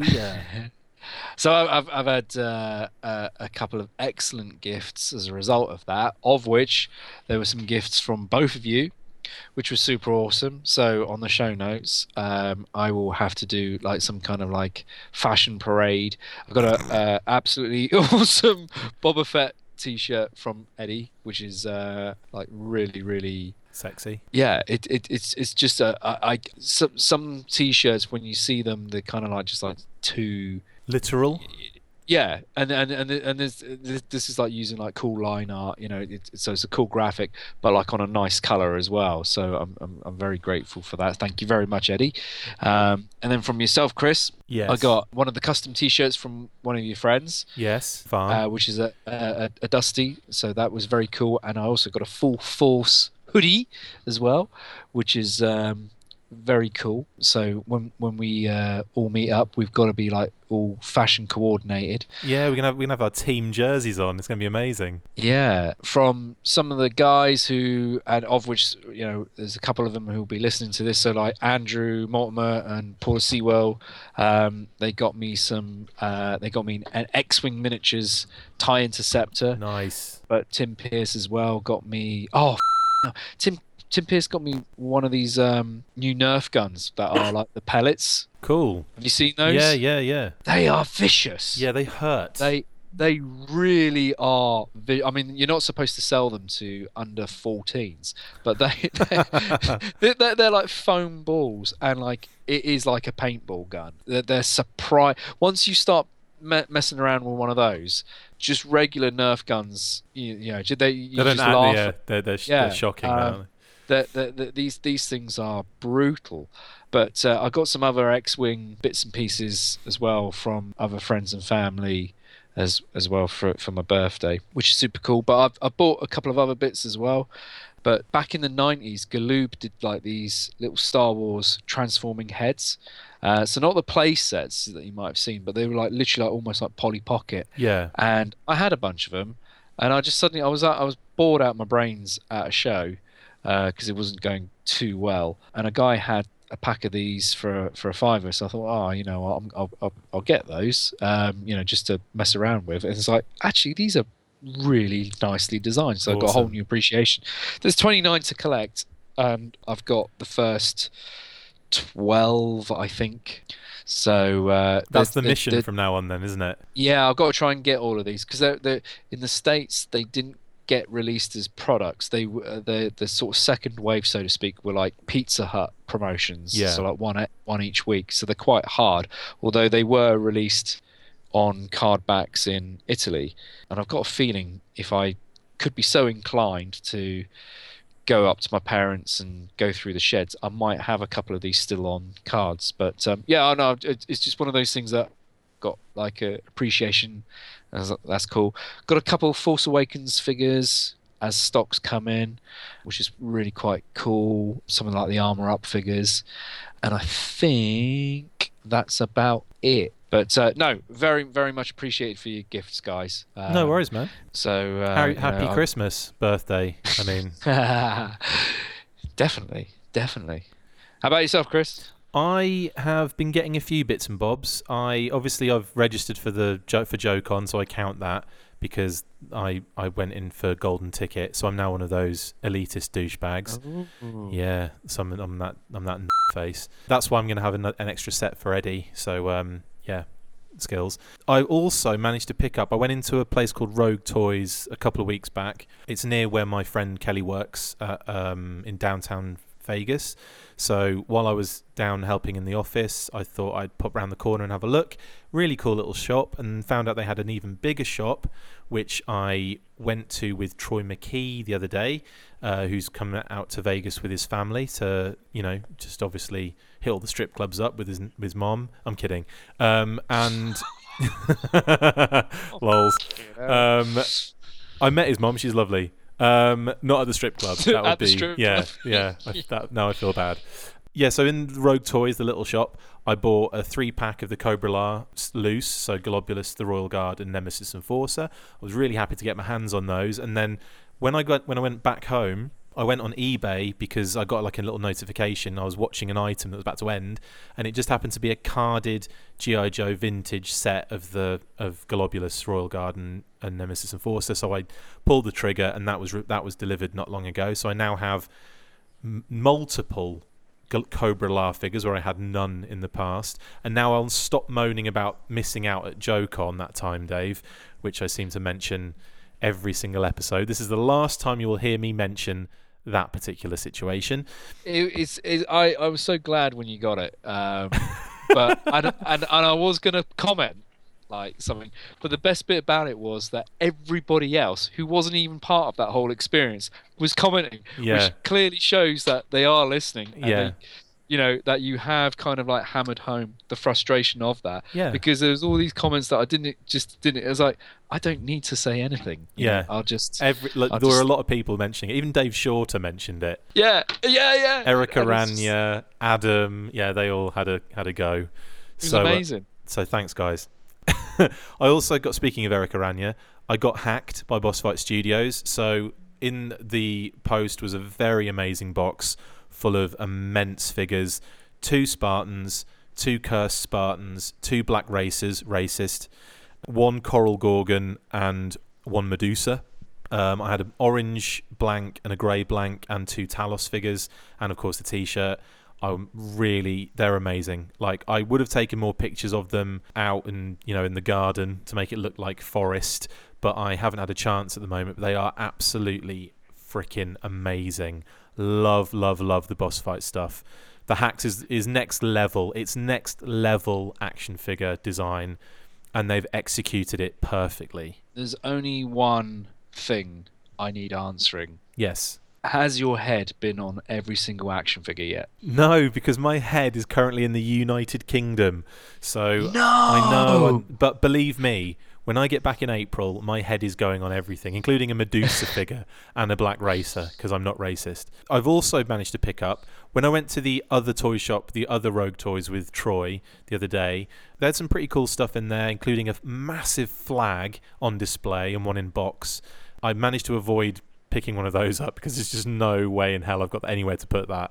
I did pick up a TMNT carded Toon Vernon, which everybody wants, but I did need him, so I bought him. And also a really cool Cobra Commander Star Brigade on card figure, just really awesome figure. Like I love up close. I saw it and I was like, I need this in my life. I said life, not asshole. Both would have been fine. I also, when I was in San Diego the other day, I went to Galaxy Comics and Collectibles, I think it's called, and picked up, this is a Larry Hama connection, Bucky O'Hare 1-5. So I had the first 5 comics from the Bucky O'Hare line, which is amazing. So yeah, thanks for even writing those, Larry. Bucky O'Hare Toad Croaker boxed. I got from again, this is the stuff, Dave, when we went to JoeCon last year, Boss Fight kept in their possession this Bucky O'Hare Toad Croaker when we went to that little toy shop. The Slaughter's Marauders Creo set, a bunch of G.I. Joe trading cards from like the 90s, and the SDCC X-Force 3-pack with Archangel, Psylocke, and Wolverine. So that was amazing to get that in a box from Boss Fight as well. So thank you guys, really appreciate that. And finally, I went shooting with Troy McKee the other day, and it was a pretty immense experience, firing off many rounds into a target. When we went out into the shop area, they had Cobra symbol patches in the shop, so I had to buy 3 of them because there was a green one, a white one, and a red one. So I was like, yeah, I need them. So I bought a few of those little kind of camo patch things. They're amazing. And that was it. That's my haul. Again, I've been. It sounds like a lot of stuff, and it kind of is. And considering I shouldn't be really I should be on lockdown in a sense. But I will stop going to toy shops now until April. And the next time I think will be a con that I go to in the UK. So I'm holding out, hopefully, and not spending any more money on toys. But we've heard that before, right? Yeah, so that's what we got in. Shout-outs, guys? Any shout-outs you want to give? I've got a couple. Go for it. Sorry. It's logged me out of the email. You want to give a shout-out to AOL? To Gmail? To Yahoo? CompuServe? Grindr? What? Grinder! Grinder! Sorry, go on. Right, sorry. let me start that again. I've got a couple of shout outs. We've actually had a mail come in based on our last episode with one of the things that I brought up with one of the things that I got in, and it's from our very good friend Rob Irizarry. Hey! So big shout out to Rob. Hey, Rob. His message is, "Hey Dave, Chris, and Eddie, congratulations on 10,000 downloads. 100,000. I was 100,000. 100,000. Let's be clear. Go on. You're not really listening, are you, Rob? Jeez. Whilst I was listening to the latest episode, I heard that Dave had gotten hold of some old Mattel catalogs that included a Wonder Woman line that never made it off the drawing board. I have some info on that thanks to a comic magazine published here called Back Issue. Nice. They had a Toys in Comics issue that featured a story on that line, and the other toy lines like G.I. Joe, Transformers, Masters of the Universe, and others. I tried sending a PDF of the whole issue, but it was too big. Here's the Wonder Woman article. The other stuff in the magazine has G.I. Joe, Transformers, and Masters of the Universe, Superpowers, ROM, and Micronauts, and Captain Action. Wow. The articles are more about developing the comics than the toys, but if you're interested, let me know and I can scan and send more. Yes. Hope to see you guys in Colorado. Rob Irizarry. So he sent through a couple of scans of the magazine, so we'll stick those on the show notes, and some people, folk can sort of see what it was that we were like talking about. That's there. wicked. That's really cool. Thanks, Rob. So yes, thanks for it, Rob, and yeah, like totally, you'll definitely see Chris, and then hopefully you'll get to see all of us sooner or later somehow, by hook or by crook. Mainly by crook. Yeah, mainly by crook because we've mugged you. But You've mugged other him shout off. outs. You f***ing mugged him off. You f***ing mugged him off. Of course. Get him a shooter. Sorry. Feed him to the pigs. You mugged him off. Other shout outs, I'd like to just say a big shout out to Jonathan Hall. Hi, Jonathan. Who is a huge G.I. Joe fan and has a phenomenal Palatoy Action Force collection. I got to see Jonathan last weekend when I was up in Newcastle, which is his hometown, and he popped down to show with his partner Di. So it was great to see Jonathan at a point when I'm not like literally like dying or like being pulled from pillar to post. I was just at a show, so I'm just literally there and that's it. Whereas when I normally see him, it's that roll call, and it's very difficult. My biggest regret always at the show is not being able to spend enough time with everybody who's like been able to like come down. So it was really cool to be literally just have a few minutes just to like shoot the breeze without actually sort of like getting pulled off and we get it, Dave. We get it. We understand. You want to be pulled off by people. Got it. Other shout outs, big shout out to Gavin Chilstone as well. I know he'll appreciate the shout out. Gavin. He put up a lovely message saying that he's actually packed his suitcase all ready for the show in terms of blimey socks and things like that, like literally, which is very cool. That's prepared. And last shout out to Chad Elsey, because you're a phenomenal guy, and you know I love the cut of your jib. So yes, that's me. How about you, Eddie? No. Good. Carry on. Roger? So Nick and Mass ID Toys, of course, as always. Oh God. They haven't had a shout out today, so that's weird. Hang on a second. You've actually brought up a big point here. So like I said, it's been 4 weeks of shows, so like one after the next. Now you've been replaced. I'm aware of this. I've been told. Yeah, I mean we're calling him Chris 2. Is that 2.0, like a better version? You mean like an upgrade? But we've actually already kind of like worn that off, and we're actually just calling James by his actual proper name because he's that good. Well, no, your history, you've actually been forgotten about. You know, like Nick and Mass just literally wiped the slate clean. Wow, but talk about hurting a guy, Dave. Talk about kicking a guy when he's down. I mean, surely Nick has moved from like 94th to possibly into the triple figure. No, he was in 300 and something.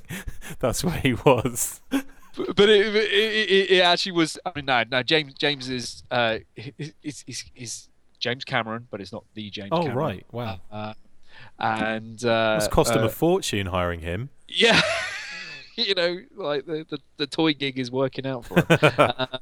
But no, lovely guy. And honestly, honest to God, it was quite weird, like doing a show and it wasn't you, and there was someone new into the dynamic. But then you found out he is like an ex-Marine sniper and quite scary, Nice. like literally. And you're like, okay.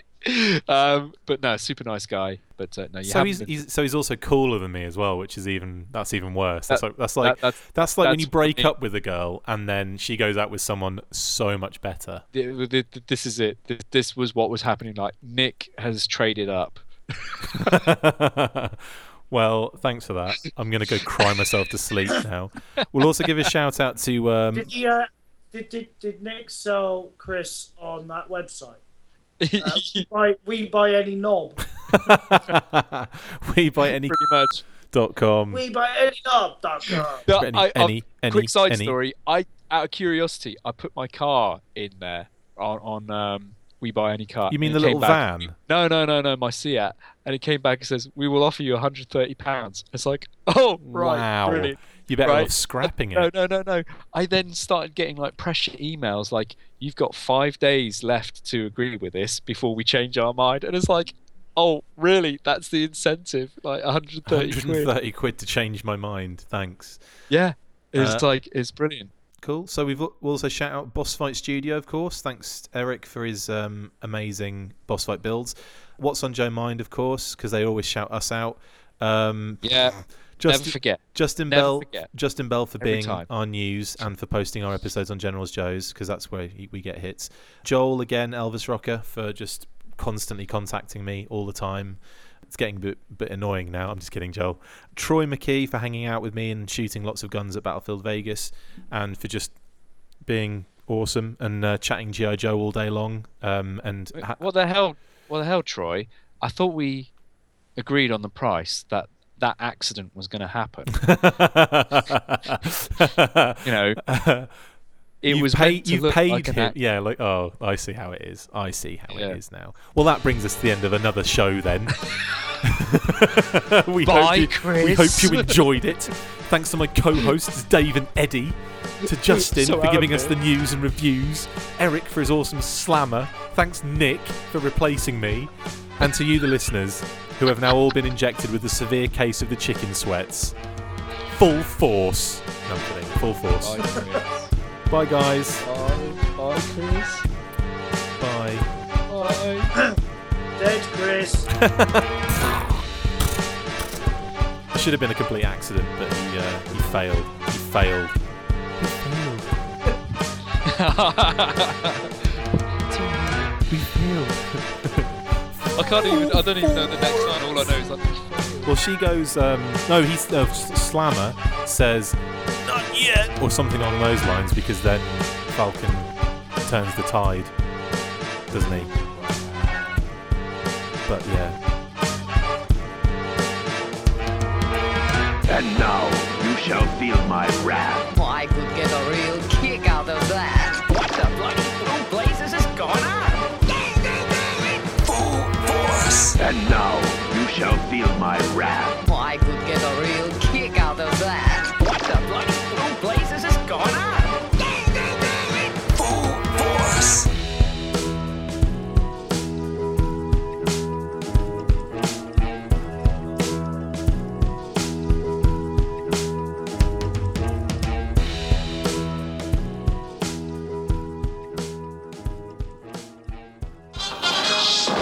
You have lost, Action Force!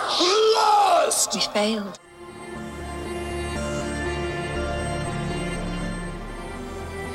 Goodbye and thank you for listening to The Full Force.